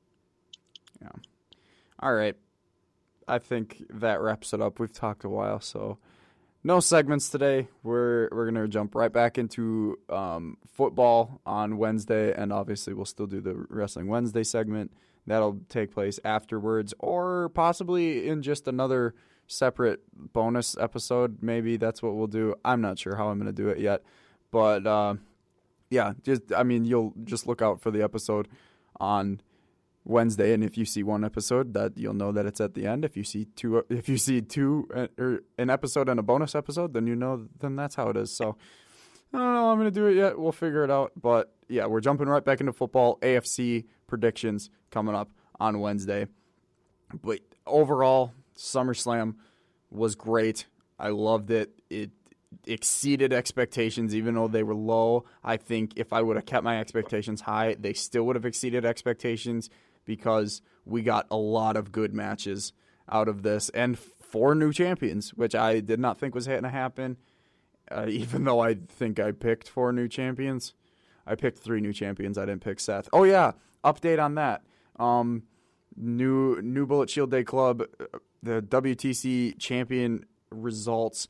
I actually had the most points. I think I had 11. Yeah, because there were 13 matches. I had 2 wrong. I had the first and the last match of the main card.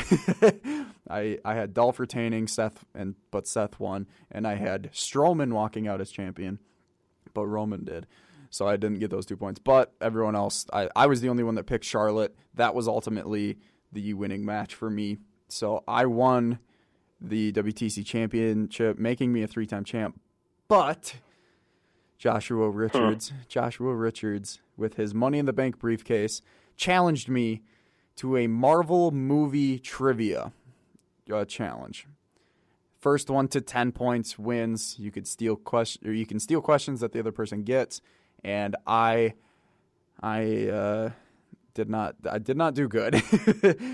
In his fairness, he picked a fairly fair challenge. Like I had a good shot at it because I watch a decent amount of movies. So whatever. It was good. So Josh walked out after cashing in his Money in the Bank. He walked out WTC champion. So congratulations, Josh. And yeah, I think Tom then he had the lowest amount. So Tom is new WTC Money in the Bank holder. But yeah, that's the quick update on that. So yeah, and that was a fun night. Other than that, I think that's it. Connor, take us out. After this, okay. September is the next pay-per-view. I technically never lost the title. I had to relinquish it because of car issues. I'm coming back for my crown, Josh.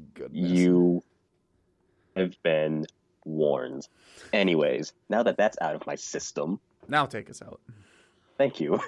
So, sorry you guys had to hear us talk so long, but we were very happy and very passionate about this. Honestly, we could probably do a full another episode on this. Like, probably, and I wouldn't have minded.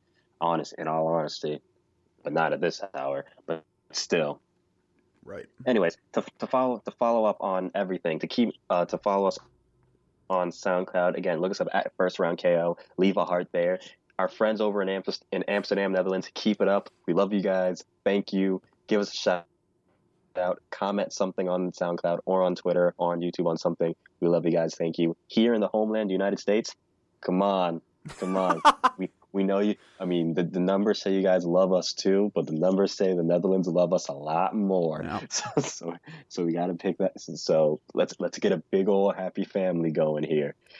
So that's SoundCloud, iTunes. Of course, you got to find us at First Round KO on the podcast app through Apple, whichever Apple products you have.